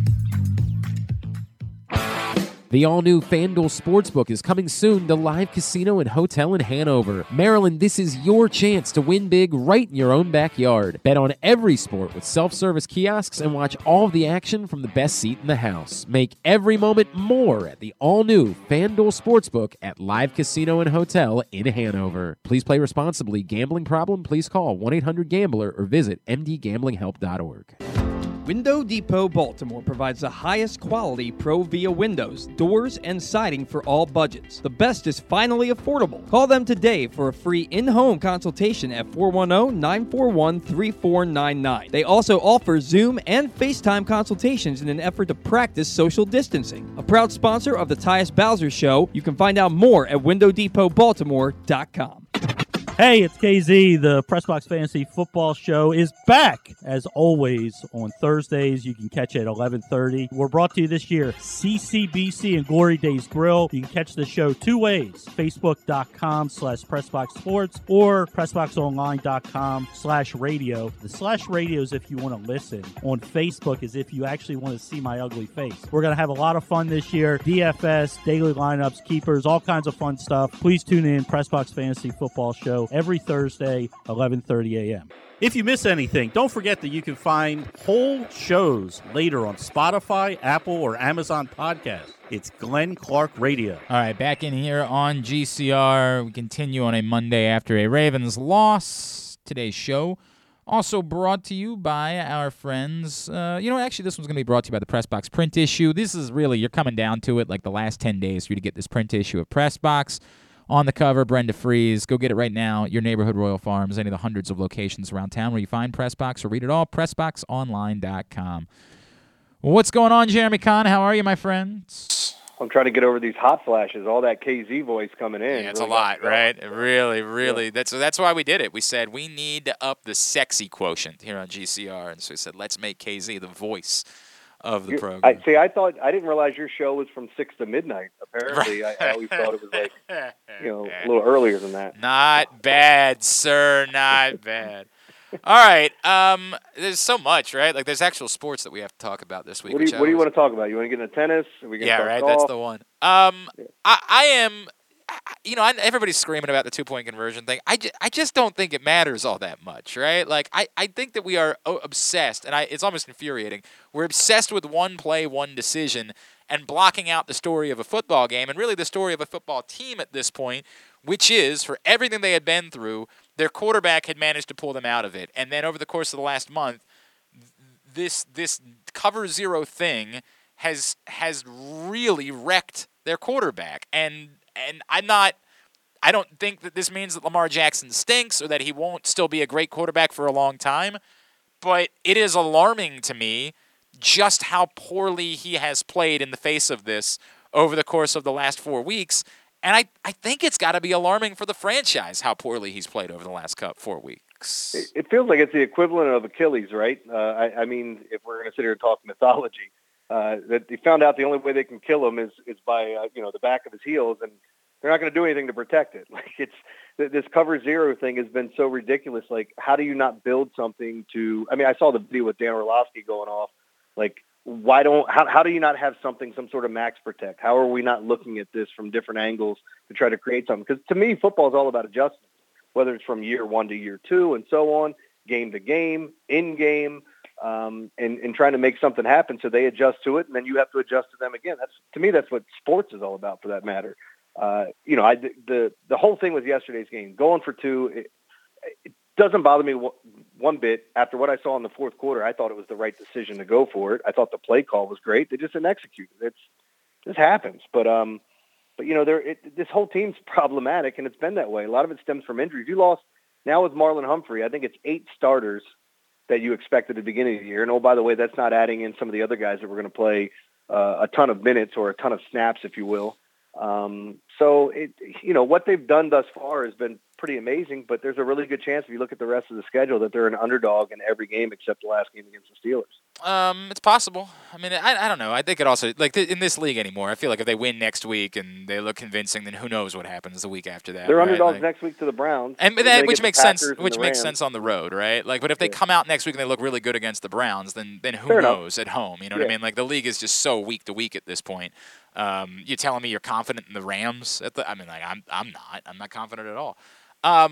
Everything you said, I think, is true, and I'm not saying it's not at all on the offense and the coaching staff, but man, I don't know, Jeremy. I'm looking at these plays. There are throws to be made. Like, they are there. There are options on almost every play for him to get the ball out of his hands. It just feels like he is obsessed. On the touchdown drive, the 99-yard touchdown drive, he's taken everything that was there. If it was in front of him, he wasn't looking for a chunk play downfield. He was taking what was there. And then suddenly as the game goes on, it's like he's waiting for this big chunk play to develop, and it's just not there. And there's Devin Duvernay standing by himself out in the flat, and he won't make that throw. It's alarming. He did. So sorry, Glenn. He's done the same thing that Josh Allen did, right? Well, because if you go back and look at the early games of the Buffalo Bills, everyone was daring him to take the underneath or run the football. They were daring him to do it. Yet he was still trying to make plays downfield, and that's why when you look at some of those games, you're like, man, what happened with the Bills here? Why'd they struggle in this game? Oh, right. they had to come back and win this one. And it's the same thing with the Ravens. Like, just take what the defense gives you. Like, what happened to being wrong, or what happened to actually controlling time of possession and moving down the field? Like, watching that 99-yard drive, I'm like, man, I know it can be boring to some people, but that's just devastating to the opposing team 100%. when you do that. And then they came out in the fourth and did nothing. I mean, it's bonkers to me. I get it. It's not sexy. It's not everybody. It's the chicks dig the long ball concept, right? Like, everybody wants to just chuck the ball downfield and put up huge numbers and the whole thing. But that's not. It ain't there. And if you put together multiple 99-yard touchdown drives during the course of the game, I think your number is going to look pretty good at the end. Tom Brady took everything that he was given throughout the course of his career, and all we do is call him the greatest quarterback that ever lived. Yep. Yeah, I just don't. That's the part of it. It's the part where it's simply, to me, this is on Lamar. This is on somebody who's been in the league long enough that I can't make an excuse for it. Well, you know what happens with it too, because when it's like you want to force teams out of what they want to do. So essentially, if you start taking the underneath, it's the same thing. If you're running the football on a team, then they're going to throw an extra body in the box and say, well, you're not running anymore, now throw it.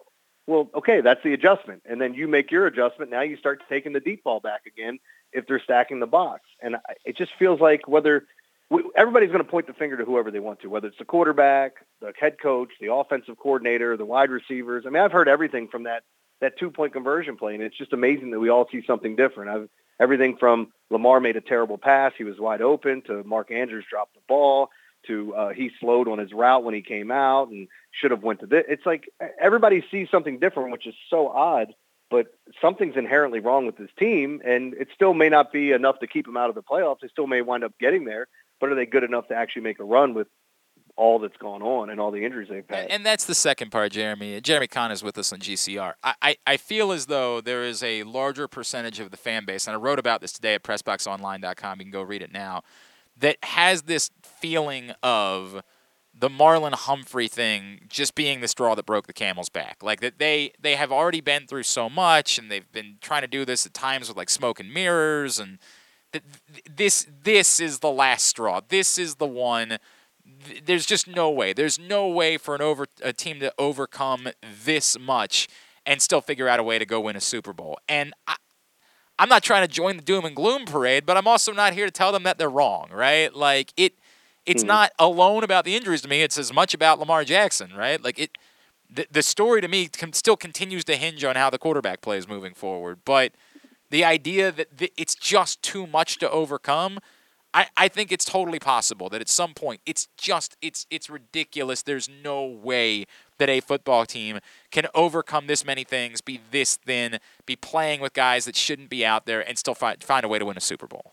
Yeah, look, it's amazing how many injuries they've had, and they still sit at 8-4 like every other team at the top of their division in the AFC. I mean, everyone's 8-4, but the fact is that they've had so many injuries and are still in this position. And when you look at the landscape of the AFC, we talked about it today. It's like, who do you think's the best team?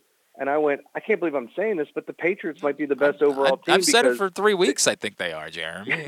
Look, they run the football with this hodgepodge group of guys that nobody. I bet you most people can't name their running backs. I mean, they might know Damian Harris because you drafted him at the beginning of the year, but did you know Ramondre Stevens? Did you know that they've been dumping the ball off the dusty ass Bolden as well? Yep. It's like he's still there. It's Brandon Bolden's still on this team, and you look at him and you look at their wide receiving core going, that guy's a cast-off. That guy's a cast-off. This guy hadn't caught a touchdown pass until a couple of weeks ago when they were blowing out a team, and he got his first TD pass in his career, former quarterback turned wide receiver, which they seem to do all the time.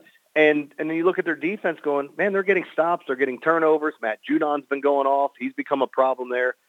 They look like the best team, even though they don't have a ton of household names. Look at the Bills. You'll talk about all these great offensive weapons that they have and the great defensive weapons, and they just lost their best cornerback. The Ravens lose their best cornerback this week.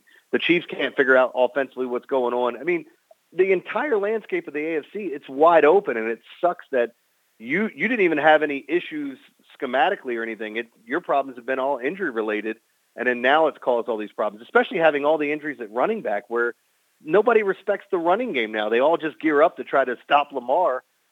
Nobody's respecting these running backs whatsoever. It's a fact. All of these things are facts. He is Jeremy Kahn, 105.7 The Fan. He's with us here on GCR. Let's talk about the Maryland thing. I'm stunned by it. That's the timing of it, of course. I'm not stunned by the fact that Mark Turgeon isn't. I mean, like that. The way this team was trending, you could have certainly seen that. But this doesn't happen, right? You just don't have coaches that walk in December before they've even played a conference game, and a couple months after agreeing to a new deal, say, what do you guys think? You just ready to move on with it? Like, it's just not something that occurs in college basketball.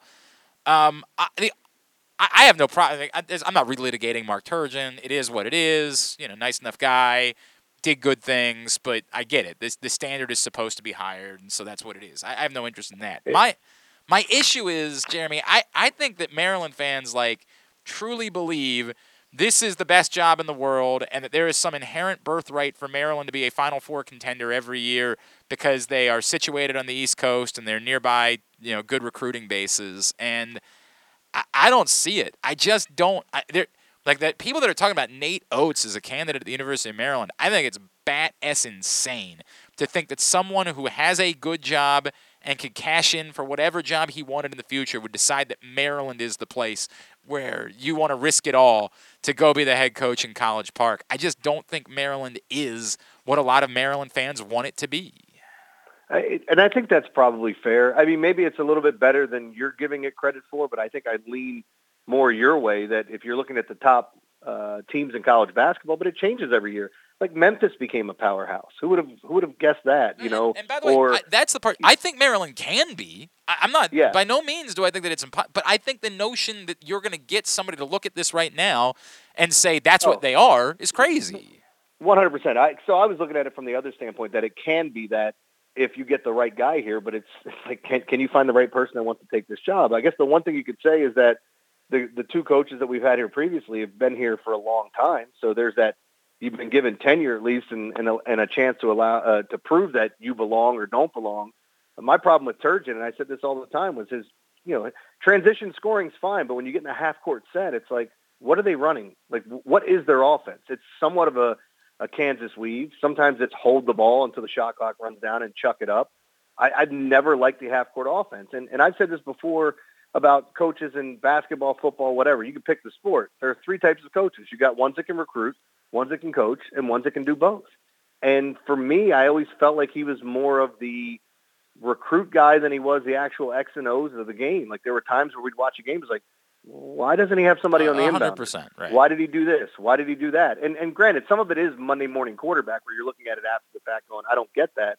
And people weren't saying it beforehand. But over the long period of time, we started to poke holes in just what was going on. Like even this year, I still don't know, why is Wahab not playing? Every time he's in the game, he's putting up blocks, rebounds, points. And you're telling me you can't play him next to some of the other guys? He can't play next to Reese because they're too big? I just don't understand what they were doing. And, we even tried to get him on, and we had him on and actually asked him about it. Ed Norris asked him about it, and he was just like, yeah, we're trying to work that out so those guys can play together. It's basketball. Like, you can put those two guys out there. Like, I don't know. I just didn't understand. I mean, there clearly was – there certainly appears to be a Wahab problem that he can't extend at all, which is just I don't know. And it's also is why. Is it behind the scenes? Is it at practice? Right. Is it something in game that we're not noticing? I don't know. I go a step beyond. This is why when everybody gets all hot and bothered about like names that are in the transfer portal, I'm like, man, you're not going to get me to get as excited about this as you. I'm not saying that nobody finds talented players in the transfer portal. I'm just, there tends to be reasons. Yeah. There tend to be reasons for these things to happen, right? Like I thought that the expectations were once again wildly off for a Maryland basketball team, and in that way, I expected something closer to what they've done. Like if you said all these results, save for yesterday, right? Erase yesterday, and say everything else is the exact same, but you just switch out instead of losing to George Mason, they lose to Richmond, right? Mm-hmm. Then I would have said that's probably what I expected from Maryland basketball. I just never thought they were as good as everybody else thought that they were, and that doesn't make any of it acceptable. It goes back to, I think there is this bizarre obsession with Maryland and what Maryland can be and what Maryland should be instead of acknowledging what Maryland is. And it pains me because, I love Maryland basketball. Like in the same way that you did. Growing up, it's what we had. We didn't have a football team here. Like Maryland basketball was what got us through. This was it was the Orioles and Maryland basketball, and that was it. The Orioles got us through at times? There were years. I mean, there were. Yeah, there were years. Yeah, there were some. No, but like to your point though about Maryland basketball, like I've always felt that they were that borderline top 25 team. Wouldn't surprise me to see them in the top 10. Wouldn't surprise me to see them out of the top 25. And if they got in the tournament and they got to the Sweet 16, most years I'd be like, that was pretty good. They had that wonderful run to the national championship when Gary was here with kind of his guys, and then tried to go the other route and bring in all these big-time recruits, and for whatever reason it didn't pan out. I don't think that was a reason to just go back and start recruiting whatever, the players that fit your system. But you'd like to see the better players come here, and then right. Maryland's kind of failed. They've had guys that have been one and done, but they failed to embrace it, saying, okay, let's bring this guy in and see where he can take us. And we've seen some of the top-tier teams, Duke, Kentucky, you go out west, USC, Oregon, all these teams that have embraced the one and done. Either they failed to embrace it or they failed to get him, Frank. And that's the part of in doing the rehashing the Turgeon thing. I think he is oversold as a recruiter. Frankly, he's vastly oversold as a recruiter. I think that he got Diamond Stone, and it made people think that he was this unbelievable recruiter. There was one kid, right? There was one guy. Melo Trimble was a highly sought-after recruit, but he was a highly sought-after recruit from right down the street, right? Like, the notion that he was going and getting world-class talent from all over, that was never real. That didn't happen with Maryland basketball under Mark Turgeon. So I think it's part of the story that nobody likes to tell, and it's weird because nobody really wants to defend Mark Turgeon, but people paint him as a good recruiter but not a great X's and O's coach, and I just don't know where the good Gary Williams got McDonald's All-Americans. He got Mike Jones. He got Travis Garrison. He got those guys too. Mark Turgeon didn't suddenly make it some new standard of recruiting at the University of Maryland. He got a handful of good kids and mostly got the guys that you could expect Maryland to get. No, I would agree with that wholly. It hasn't been. There were times where we had high expectations. Like I would have been interested to see how they did during the COVID shortened year because I thought they were starting to come together and play well, and there was some talent there. But you look at some of the smaller things like the transfers. They brought in guys in the transfer portal this year, and they lost guys in it as well. And it wasn't like that they went to powerhouse teams where they were like, hey, it's my last year to play. I got my 5th year or whatever. I'm going to go try to win a national championship. Daryl Marcel just left. He just left. Marcel left and what? Marquette? Yep. So just said, it's like, really? That's where you wanted to – maybe he saw something. Maybe he felt like that would be his best shot at getting to the next level or whatever. But I haven't even heard his name mentioned. No, he's played well, actually. He's played well. He's. Again, it's at Marquette, right? So you're just not paying attention, but he's played well. Man, look, I don't know. I don't have a right answer with this. I think that Maryland fans are ultimately one of two things is going to happen. They're either going to be disappointed because the hire isn't the name that they want it to be because it's not Nate Oates, or it's going to be a guy, Maryland's going to say, well, we have to do something that pacifies people who want a name, so they're going to end up hiring someone who's in their 60s just to hire a name, knowing it won't be somebody that'll be here for a long time. Whereas I'd be completely and I mean this wholeheartedly, Kim English, everybody's hot and bothered about Kim English. I don't feel much differently about Kim English than I do about Ryan Odom, frankly, right? Like, in fact, I would say Ryan Odom's got a better track record as a head coach. And I'm not. Well, how do you feel about Danny Manning then? I know, you know what I mean. Like, there's no track record with Danny Manning as a head coach, right? Like he. Well, I mean, he was at Tulsa and then Wake Forest, and he did if you want to say he did a good job at Tulsa, I'll buy into that. But he struggled at Wake Forest. I mean, he really that did not work for him at Wake Forest. But was he struggling to bring in talent to Wake as opposed to look? There's been talent brought into Wake, so I'm not trying to give him a pass. Yeah. I like Danny Manning. I've always have. I like him I really liked him as a player. I'm a no on Danny Manning. I mean, like he would have to do something extraordinary, right, at this point. And obviously, it didn't get off to a great start yesterday. Now he's Peyton and Eli's older brother, right? Because that's correct, 100%. And you'll see him tonight on the Manning cast. It'll be Peyton, Eli, and Danny Manning. I'm just, I'm fine with this being. I don't need it to be a name. I need to be someone who's up for the challenge of Maryland basketball. And I never thought that Mark Turgeon was fully up for that challenge. We'll see about some of these other guys, but I care about that way more than I care about it being some name or some splashy hire. Yeah. Well, and it'll be like the other thing that's real intriguing about this is how the team plays the rest of the year. Are they, yesterday's not a true indication of watching them play, but do they get better under Manning? Are they happier that now he's gone? Do we see some of the things we've been asking about? Do we see an actual half-court offense happen? I'm kind of curious what the rest of the season looks like because, again, if Danny Manning doesn't have a shot to win this job and they're going to keep going after somebody else, how do the kids play for him? And what happens at the end of the year? There's just a lot of things. I guess we just have to let it play out and see what the team looks like. Yep, no doubt about it. All right, what's coming up on the Big Bad Morning Show this week? So all this week, we'll obviously be rehashing Going for Two and was it a stupid decision?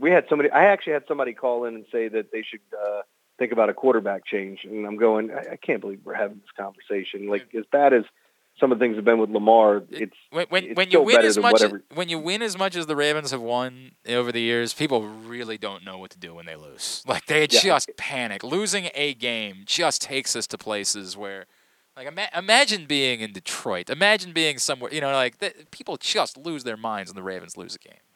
Yeah, Detroit's probably burning the city down. They won a game. So it's, I did like the celebration of Jared Goff's supermodel girlfriend. Yes, that was pleasant. Out. Yeah, tell me more of her. Right. So I'm happy for him, too. At Jeremy Conn 1057 is how you follow him on Twitter. Appreciate you, pal. We'll talk to you next Monday. Thanks, man. See you, buddy. Jeremy Conn checking in with us here on GCR as he does every week. Today's program also brought to you by, how about this one's brought to you by Window Nation. It's cold out. It's the reality. Just cold. That means you're going to have to be dealing with energy bills that are going to be a bit higher. But Window Nation's here to help. For December only, 50% off all style windows and a house of windows for only $99 a month. Call Window Nation today, 866-90-NATION, or visit windownation.com. We'll come back in. We'll dish out our slaps. Tidbit, two-bit to wrap it up. Glenn Clark Radio. Come in for Glory Burgers, Glory Wings. There's glory for everyone at Glory Days Grill. Enjoy their award-winning burgers, ribs, and wings, or try our fresh salads, hand-cut salmon, or our scrumptious sandwiches. Yum! Come in for our daily specials every weekday, like $6.99 burgers on Mondays and $5.99 nachos on Thursdays. And watch football on their big screens every Monday, Thursday, and Sunday. Dine in and let us serve you, or order online at glorydaysgrill.com and take it home. Visit us at glorydaysgrill.com for a location near you. Glory Days Grill, great food, good sports. Window Depot Baltimore provides the highest quality Pro-Via windows, doors, and siding for all budgets. The best is finally affordable. Call them today for a free in-home consultation at 410-941-3499. They also offer Zoom and FaceTime consultations in an effort to practice social distancing. A proud sponsor of the Tyus Bowser Show, you can find out more at WindowDepotBaltimore.com. I've driven my tractor trailer millions of miles, and I've seen it all. The next time you change lanes when driving, remember, because of the sheer weight and size of my truck, I'm not able to stop quickly if you cut me off and brake suddenly. One wrong decision could change our lives forever. Trucks need room to stop. Don't cut it close. Brought to you by the Maryland Department of Transportation State Highway Administration. Looking for a simple holiday meal? Try Chick-fil-A Catering. From Chick-fil-A nuggets to mac and cheese, enjoy a variety of tray options sized perfectly for your get-together. Order through the Chick-fil-A app and bring smiles to your family gathering. Availability and order requirements vary. See restaurant for details. The Toyota Tacoma comes in a wide range of models and trim lines. You can choose the perfect Toyota to reflect your unique personality and driving habits. Check out buyatoyota.com for deals on new Tacomas from your local Toyota dealer today.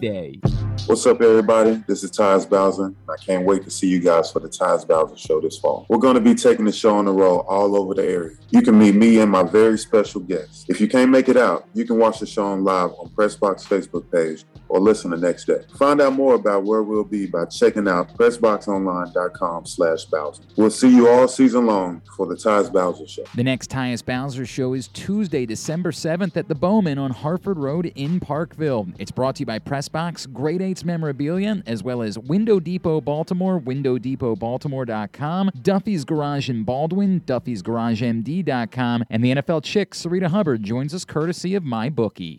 We can't imagine why you'd want to, but you can watch GCR live. It's at Facebook.com/PressBoxSports and try to guess whether these guys are wearing any pants. Winding down for a Monday edition of Glenn Clark Radio. Hey, pull up Ben real quick. Pull him up on the video and the audio so he can say hi. And Ben is one of my favorite people. Ben Lamoon is here from, you hear us talking about Duffy's and Baldwin. You hear us talking about Window Depot, Baltimore. I got to slide you closer to this microphone, pal. Oh, hey. But Ben, you beyond those things, like you're also your own individual, like business. You're a, like Kanye West once said, you're a business man. Myself. Yeah, right. LLC myself. Yeah, man. Tell everybody about that. Well, I mean, I do what I do for you guys here. I'm trying to get everybody. I'm good at marketing, good at branding, good at logo creation, graphic design, music, you name it, I do it. I got to the point where I got tired for working for everybody else and decided to be my own man, and here we are. Well, how can people get in touch with you? Well, you can just hit me up on my Facebook page. It's BHL Creations LLC. You can call my mobile phone, which is my business phone. That's 443-360-7379. I make all kinds of logos, advertising, the whole nine. You have an idea, you have a vision, I create it. Very good. We appreciate you being a part of what we do. Particularly appreciate you being a part of the Tyus Bowser Show, which will be back for tomorrow night. Looking forward to being at the Bowman on Harford Road in Parkville. Wish we were talking about a win, but it's what it is. We have a good time no matter what. If you don't take a risk, no one remembers your That's name. a great point. That's a great point. That's the reality. So we'll talk about that with Tyus Bowser tomorrow night. Thank you, Ben, for all your support of what you're doing. All right. Let's dish out our Slaps to the Helmet. Slaps to the Helmet brought to you this week by... this one's brought to you by your Baltimore area Chick-fil-A restaurants. If you're looking for a simple holiday meal, then try Chick-fil-A Catering. From Chick-fil-A nuggets to mac and cheese, enjoy a variety of tray options sized perfectly for your get-together. Order through the Chick-fil-A app and bring smiles to your family gathering. Availability and order requirements vary. See restaurant for details. 5 Ravens, rank them 5-1, with number 1 sort of being your anti-player of the game. 2 offensive players, 2 defensive players have to be on the list. The 5th can be another offensive player, another defensive player, a special teams player, or a coach. I will begin. Yuck, I don't know what that was. Number 5 for me, Mark Andrews. It's difficult, right? Because it's not just... Obviously, that would have been a difficult catch to make at the end. That would have been a tough catch to make, but he had his hand on it. It's a play that could have been made. He also had a drop earlier on in the game, and both of those things ended up being significant, and really it's more about the standard, right? That I got a couple guys on the list that I'm like, I don't really expect a whole lot out of these guys. I don't want to just the list be a bunch of guys that I don't have expectations for. You're Mark Andrews. You got to be the guy that's making the plays. You have to be the guy that's making the plays in the big game. That's the expectation that you have for this player. That's what they're being paid to do. He's not high on my list, but he makes the list at number 5. So Mark Andrews is actually my number 4. Okay. And I agree with you. He's a guy who has his biggest drops under the brightest lights. And he's one of the best tight ends in football. There's no getting around that. But that play, I think the ball should have been caught for the 2-point conversion. He had a drop. It wasn't a good throw. It's still a makeable play. Especially when we've seen him make harder catches than that. Sure. And he's one of those guys. He dropped a pass on that 47-second drive after the Steelers had scored at one point in the fourth quarter, dropped a pass that would have extended the drive that ended up being only 47 seconds. So he was my number 4. Okay. My number 5 was Marlon Humphrey. To me, he struggled to tackle, lost a couple of guys in coverage. I thought the defense overall played well except for the fourth quarter. And we had to pick 2 guys. I struggle with this. I saw him get a little bit lost in coverage at times, and to me, so he was my number 5. Look, I struggle with 2 defensive players as well, and especially, again, given the burden of expectations. Like, the only one that was kind of obvious is one that we just don't have high expectations for. That being said, my number 4 was Odafe Oweh, just because he didn't really make an impact on the game. And I know he's a rookie, and I know, but like at this point, you need to be generating something, and at the minimum level, disruptive. And he just really wasn't disruptive. And but frankly, I thought about Tyus, right? Like, and I think Tyus does enough of the other things that Odafe Oweh does kind of one thing, and that's disrupt in the backfield. That's what he's here to do, and he just didn't really do a lot of that yesterday. And on, again, a day where, to your point, it was difficult to pick 2 defensive players to put on this list because I don't think it's really the story of what happened yesterday. They needed somebody to be disruptive. They needed somebody to step up and make a play, blow something up in the backfield, ruin the rhythm that the Steelers' offense got in the fourth quarter, and Odafe Oweh's kind of here to do that. He had 1 pass deflection for the game.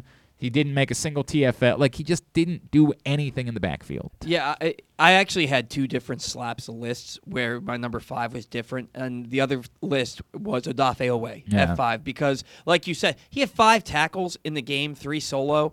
But I didn't really ever hear his name. I was surprised to see that stat line. And at least you saw Justin Houston in the backfield. Yes, you did not see Odafe Oweh in the backfield. Nobody got to the quarterback, but he was that guy where it was like, you really didn't do anything today. So that said, then because we already know you're number 4. My number 3, and again, this is difficult because what do I expect from him? But Tyree Phillips was a guy that we didn't know Patrick McCary was going to work at tackle. And if he hadn't, then Tyree Phillips was going to be the team's tackle. So to say, well, he was only out there because Patrick McCary got hurt. Yeah, but Tyree Phillips is supposed to be able to play right tackle in the NFL. Now, it's when you're going up against really good tackles are going to get abused by TJ Watt. TJ Watt is a different world. Yeah. So I put him on the list almost because I feel like I have to because it was part of the story yesterday, but I get it. It is a big ask for anyone facing TJ Watt. And not all of the sacks yesterday were on any particular offensive lineman. A number of them were just on Lamar for holding on to the ball for too long. But ultimately, at the end of the day, I can't ignore it. Tyree Phillips had a tough day. He's my number 3. He's another guy I went back and forth with on the offensive line, but he's not my I didn't end up putting him on my list. Now, my number 3 is Anthony Averett. He got beat like he stole something twice. Now, one of them, he kind of ran into his own teammate on that touchdown. Another one would have been a touchdown if the guy didn't drop the ball. He had the big pass interference penalty. There was a back and forth. People I was watching the game with hated the call, but I think that it gets called every time. I agree. I don't really know what there is to hate it. That's a call. The call's the call. Yeah, it was. He's played really well all year, save for the Colts game. I think this was his second worst game of the year. My number 2 was Anthony Averett. I mean, and again, it's a difficult thing, right? Like, he's not supposed to be one of these team's 2 top cornerbacks, but that's where they are. He's going to have to play significantly. Just was not a good day. I mean, it's kind of no way around it. It was not a good day. My number 2 was an insert name here on the offensive line. I chose Alejandro Villanueva because he couldn't even dig deep against his former team. Okay. He's been a turnstile all year. To me, it's just clear and evident his career is over. I'd be very surprised if he plays again after this season. I mean, I can't fathom it. And look, number 1, it's what it is. If I'm trying to think of if Lamar would have made the list, if the 2-point conversion was converted, I wonder Lamar might have cracked the list at number 5 if we had done Pats. I really had to think about that. Like, I was doing this math in my head, like, who would have made the Pats on the ass list if they just complete that, right? Like, if that's just caught by Mark Andrews, they win the game. We got to do a Pats on the ass list. Who the hell makes the list? I don't know, because it was hard for me to think of 5 guys that played particularly well yesterday. And so because of that, Lamar might well have made the list. It might not even been at number 5. Like, it might have been that we would have just said, look, when they needed to, he marched him down and got him a game-winning touchdown, and that overcomes everything. I don't know, but ultimately there was no debate about it. Lamar did not have a good day, and it's a boiling thing, but he's number 1 on the list. Ultimately, Lamar had 3 drives that got them deep into the red zone. Two of them resulted in touchdowns. One of them should have been a touchdown, but he made that horrid throw. And that's why Lamar Jackson is my number 1. He's been a problem for this offense for a month, and he's been bad, and we can't keep pretending that it's okay because he's Lamar. He holds on to the ball too long, he makes too many off-target throws. To me, it's surprising because of he's such a competitor. And I think he really is pressing. I think he feels like he has to do everything, and he's trying to do way too much. You know what I mean? And the fact that he's playing for a $500 million contract, and he's playing this poorly, it's got to get. If Lamar doesn't get better, they won't win another game. I don't know. I can't. I'm not going to say. He didn't play well last week, and they won. You know what I mean? Yeah. Like, I can't say that, but I understand 100% he needs to play better. Period. 100%. A few of you, a lot of you guys admitted that you struggled with doing slaps this week because there were too many options. I hear you. I mean, that's part of the problem. From Matt, number 5, Andrews. Number 4, Patrick Queen. Still see missed tackles. I mean, as the game went on, there definitely were some missed tackles. Number 3, Anthony Averett, the most targeted cornerback in the NFL for a good reason. 2, Lamar, and 1, Greg Roman. I mean, I hear you guys. I just don't think this is on Greg Roman. I really don't. KZ's trying to do a bit. He wants to put Lamar on the list twice. I love you, pal. I get it. You can't put Lamar on the list twice. Paul, 5, James Urban, the quarterback's coach. He needs to get through to Lamar. I don't know why. I said a few people brought that up on our postgame show yesterday.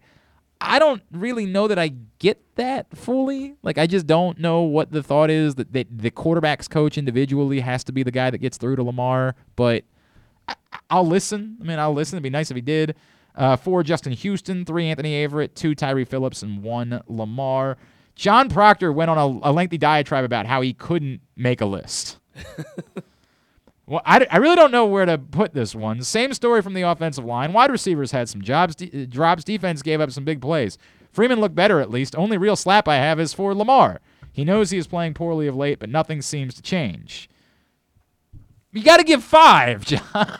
That's how this works. Like, it's tough. It's tough. It's somebody, Kenneth tried to do the entire offensive line at number 5. Again, you just got to pick a guy. 4, Jimmy Smith. 3, Averett. 2, Mark Andrews. And 1, Lamar Jackson. Here is a good number, however, from John Proctor, who follows up our comments about what we're talking about with the lack of pressure. The Ravens are tied with 5 other teams at 26 sacks, which ranks 21st in the NFL. Also points out they haven't had a pick 6 since 2019. Yeah, they don't force turnovers this year at all. It's been bad. And a lot of that was masked by, as I said, I thought Tyus Bowser was probably not likely to get the interception opportunities that he got a year ago that sort of jumped off the page. And, again, he's been a more complete player this year, so that doesn't bother me. I wasn't going to pay Tyus Bowser based on interceptions alone. It was going to be on what he could do as a complete player. I thought that the interception number was a bit of an anomaly. Mm-hmm. And then you combine that with, I think that the number got inflated by the number of times Marlon Humphrey was able to get the ball out, and I always thought it was going to be tough for him to continue at that pace moving forward. So without those two things, they just haven't gotten those big types of plays. Continue to get me your slaps to the helmet. We will share them throughout the day at Glenn Clark Radio on Twitter, and we will post them at glennclarkradio.com a little bit later on. All right. Today's tidbit is brought to you by your local Toyota dealer and buyatoyota.com. Make the most out of every day in a Toyota RAV4, available in hybrid or gas-only models. A RAV4 can get you where you want to go in style. I need to get me a RAV4 at some point, although I got a bad history. I got bad luck when it comes to vehicles, so maybe it's not the greatest idea. Check out buyatoyota.com for deals on new RAV4s from your local Toyota dealer today. Of course, if I do have bad luck, I'll just take it to Duffy's Garage in Baldwin, duffysgaragemd.com. Yeah.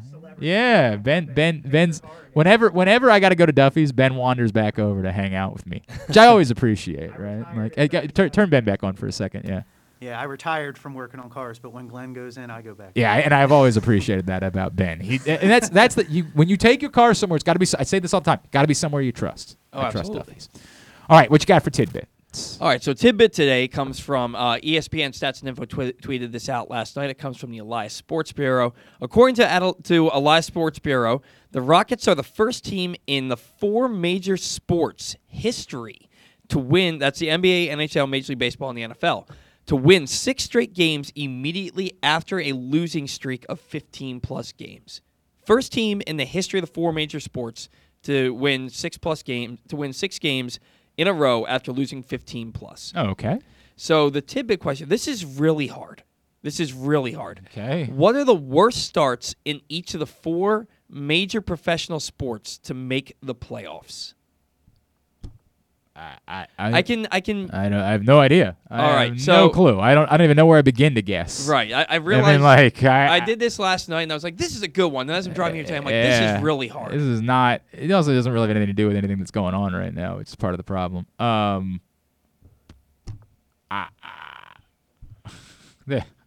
The Jets.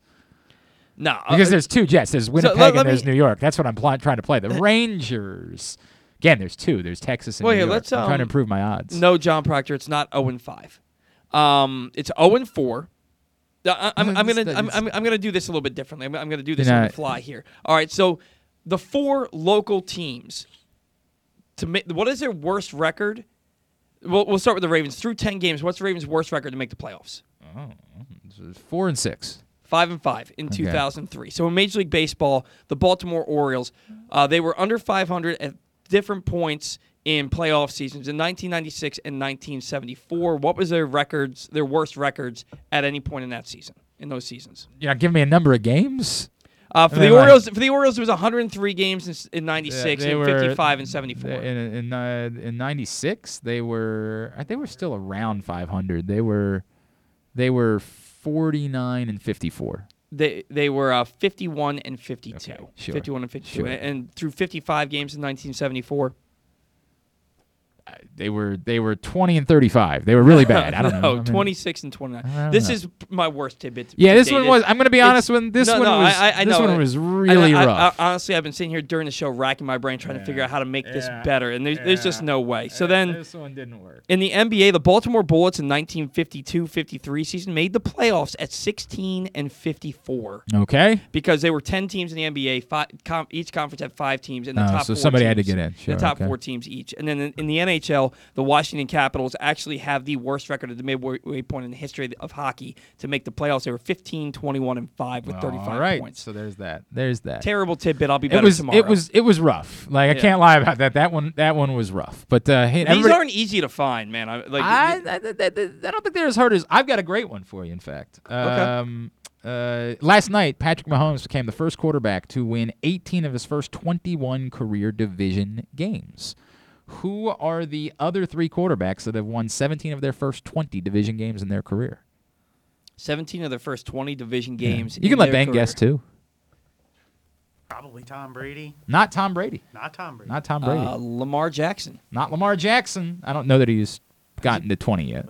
Well, wait, now hang on. He should. Yeah, 18, 20. Yeah, correct. Also, how's it Mahomes only got to 21? That doesn't make sense either. Now that I think about it. Yeah, it's not a great day for yeah, he was hurt. No, he was hurt.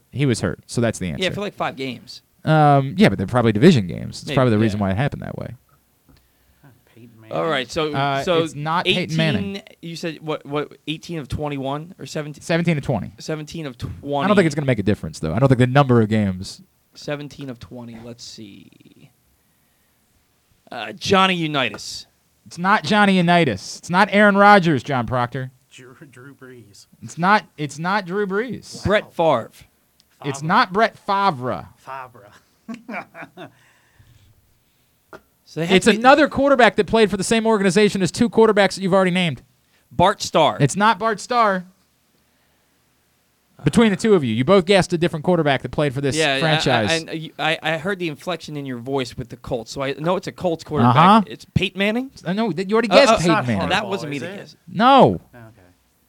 You gotta go back. Andrew I don't know. It's Andrew Luck. Thank you, Ben. Thank you. Andrew Luck is correct. I forgot Andrew Luck existed for a split second because he he's retired dead, so early. Yep, he's basically dead. 100%. All right. So then the other one is. There's 2 more. Yeah, but the other one that you said is a team that we already guessed. No, I just said there was one that you already guessed two. That was the point that I was making. God, it couldn't be Eli. It's not Eli. I would just keep throwing out names of quarterbacks, though. Phillip Rivers. Not Phillip Rivers. Matty Ice. Doug Flutie. Not Doug Flutie. Ben Roethlisberger. Not Ben Roethlisberger. Not Matt Ryan either, for what it's worth. No Matty Ice. No. Boy, this is because there's been so many quarterbacks. Dante Culpepper. You're thinking too hard. Was it Joe? They're both Pro Football Hall of Famers. Oh, they're both Pro Football. Dan Marino. Not Dan Marino. John Elway. Not John Elway. Steve Young. Not Steve Young. Joe Montana. Not Joe Montana. Wow. Kurt Warner. Nailed it, Proctor. Well done. Kurt Warner is a correct Kurt answer. Warner. Rams. Is Kurt Warner such like a Rams? I don't feel like Kurt Warner. I don't feel like he played long enough to be in the Hall of Fame. But that's just me. He's in the Hall of Fame. I know he is, but yes. Yeah. Well, he won one. He won made one. it to a second. Made it to a to second. two, Yeah. lost one. Made it to three, right? Because he was with them One when with they. the Raiders, yeah. too. No. He won. He won his Super Bowl with the Rams. He never played for the Raiders. He made a Super Bowl with the Cardinals. And he made a second Super Bowl with the Rams. They lost to the Patriots. Oh yeah, right. Yeah. So there's one more. One more. He's a Hall of Famer. Speaking of the Raiders. No. Oh, Fran Tarkenton. Is that him? No. He didn't play for the Raiders. Minnesota. Ugh. He had a great nickname. I'm Ken blanking. Stabler is the other name. Ken Ken Stabler. Stabler is the other. I'm really bad with old time quarterbacks. All right. It was not. Everything about Tidbit went poorly today. Just a poor segment. Poor. You know what? We'll do better tomorrow. That's what we're gonna do. We're gonna do better tomorrow. That's a promise. That's a promise from me to you. Tubular brought to you today by Glory Days Grill, where they've got $6.99 burgers every Monday. So get over there tonight. Big game. If you want to hang out and watch it, get over tonight to Glory Days Grill. Enjoy some $6.99 burgers. GloryDaysGrill.com, the website to find out more. Also, don't forget, Stan the Fan will be talking baseball tonight with Ross Grimsley. Facebook.com/PressBoxSports. And if you miss it there, see it tomorrow. PressBoxOnline.com/video. Here's what's coming up. Otherwise, tonight, as I mentioned, big game, New England Buffalo. Pretty important contest in the AFC East that's on ESPN at 8:15, and there is a Manning cast tonight on ESPN 2. ESPN 3, Towson's at Kent State at 7. Morgan State's at home at 5 against something called Millersville. I couldn't tell you. NBC Sports Washington and NHL Network for Ducks Capitals at 7. NBC Sports Washington Plus for Wizards Pacers at 7. Thunder Pistons at 7 on NBA TV. NBC Sports Network for Everton and Arsenal at 2:55. The USA Network for WWE Monday Night Raw tonight at 8. Some non-sports highlights. All right, Jonah Hill is going to be on the Tonight Show with Jimmy Fallon at 11:35 on NBC. Jennifer Lawrence going to be on the Late Show with Stephen Colbert at 11:35 on CBS.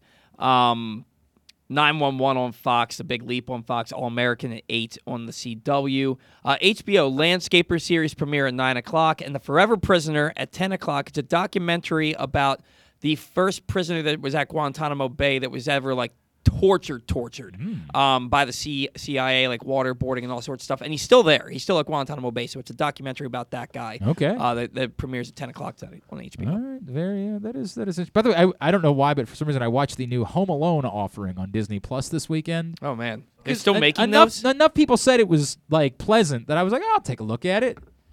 It's fine in a campy way right up until I don't want to. It ends up falling apart totally. It completely and totally fell apart. I'm never going to watch it. You're not But it has enough of small, if you don't hate her, Ellie Kemper from Unbreakable Kimmy Schmidt and was on The Office, of course, before that. I like her. She's in there. Oh, God, why am I blanking on these people's names? There's funny people that are involved with this project, and I was like, all right, it's worth a shot, and it's nothing. There's nothing there. It's over. I like watching a lot of baseball movies to get myself primed for baseball season during spring training. Uh-huh. And I was looking for one that I had never seen. I was like, is there a good baseball? We're still months away from spring training, right? But to your point of everybody said that this was good, was pleasant. So I saw a lot of reviews. I can't remember the damn name of the movie, but I saw a lot of reviews for this movie that was that it was good. It was a baseball movie starring Joe Manganiello and Sofia Vergara. Joe Manganiello plays Brad on How I Met Your Mother. I assure you, I know who Joe Manganiello. They were dating, or maybe they were married. I think they're married still. Right. And they're both in it. He's this baseball player who was a top prospect when he was a teenager, and then he went to jail because he got in a fight with a guy who fell and hit his head on the curb and ended up dying. So he went to jail for a long time. He gets out of jail in his late 30s, and now he becomes a star again. And she's the love interest that he left behind, and then they rekindle. And they were like, this movie's actually pretty good. And I watched it. It's not good. Yeah. It was awful. Yeah, that's mostly the same with Home Sweet Home Alone. It's Rob Delaney, who I was trying to think of, who's very funny, who's in it. Pete Holmes, who's also quite funny, is in it as well. But it just doesn't work. What? Media. You got Sandlot, the best baseball movie of all time. Rookie of the Year. You got to be closer to the mic, Ben. Oh, sorry. Yes. Rookie of the Year, phenomenal baseball movie. But you got to watch Major League. Like, that's like the best baseball movie. I got a lot of. We end up spending 20 minutes talking about this topic, so I'm just going to leave it alone. I'm just going to choose to pass. I'm going to choose to pass. Tomorrow night, don't forget to come join us at the Bowman on Harford Road for the Tyus Bowser Show, brought to you by Pressbox, Grade 8's Memorabilia, Window Depot, Baltimore, WindowDepotBaltimore.com, Duffy's Garage in Baldwin, Duffy'sGarageMD.com, and by MyBookie. We will see you tomorrow night. Please bring a new unwrapped toy to help out Grade 8's Memorabilia and their toy drive this year. We'll move you to the front of the line. If you do, donate a toy tomorrow night at the Tyus Bowser Show. Also, we've got, go to GlennClarkRadio.com right now. The collection boxes are all out. They're all over the place. Duffy's Garage in Baldwin has one. Uptown Cheapskate in Bel Air's got one. Jerry's Toyota, Jerry Chevrolet have them. Chick-fil-A Nottingham Square's got one. Glory Days Grill in Towson has one. And who am I missing? I'm missing two somehow. Oh, right downstairs, right here at Meadow Mill. They've got one right downstairs in the lobby. In fact, I saw 2 bags in there this morning. I was very happy about that. Right here in the lobby at Meadow Mill, 3600 Clipper Mill Road in Hamden. There's a drop-off box as well. And I still think I'm missing one. There's out there somewhere, and I can't think of what it is. Whatever. I'll think of it when I think of it. The moral of the story is we want you to get out and drop off your coats, your clothes, anything you got to help helping up mission. If you take a picture of your donation, tweet me at Glenn Clark Radio or email me glennclarkradio@gmail.com, and I will register you to win autographed 16x20 canvas from J.K. Dobbins. So it's a great prize. And there's no number. Somebody asked me that. Like, you have to donate one coat and you get registered. Just take a picture of it, send it to me, and you're in the running to win this autographed J.K. Dobbins canvas. But we only have 2 weeks, so please get out this week to any of those locations. Drop off your coats and clothes. Or you can bring them tomorrow night with you to the Bowman on Harford Road in Parkville. Cool? Good. Gravy. Awesome. Thanks today to Seth Greenberg from ESPN. Thanks to Kadri Ismail. Thanks to Jeremy Kahn. We'll get all that up in the greatest hits section of the archives tab at GlennClarkRadio.com. We're going to talk more about the Maryland situation tomorrow. Jay Billis from ESPN is going to join us, share his thoughts. Of course, we'll have some Ravens conversation. It's Tuesday, so we'll catch up with Patrick Stevens. Stuffing things as always. Thanks to everybody at Pressbox, all of our great sponsors and partners, CCBC, Glory Days Grill, Window Nation, Royal Farms, ExxonMobil, K&S Automotive, the Maryland Lottery, Grade 8's Memorabilia, Live Casino Hotel, the Baltimore area Chick-fil-A restaurants, the Maryland Department of Transportation, Underdog Fantasy Football, Duffy's Garage in Baldwin, Window Depot, your local Toyota dealer, buyatoyota.com, and MyBookie. Thanks to Paul Valley. Follow him on Twitter at Paul Valley III. Follow us on Twitter and Instagram at Glenn Clark Radio. Have a great Monday evening. Go Towson and Morgan. Duke sucks. Ohio State sucks too.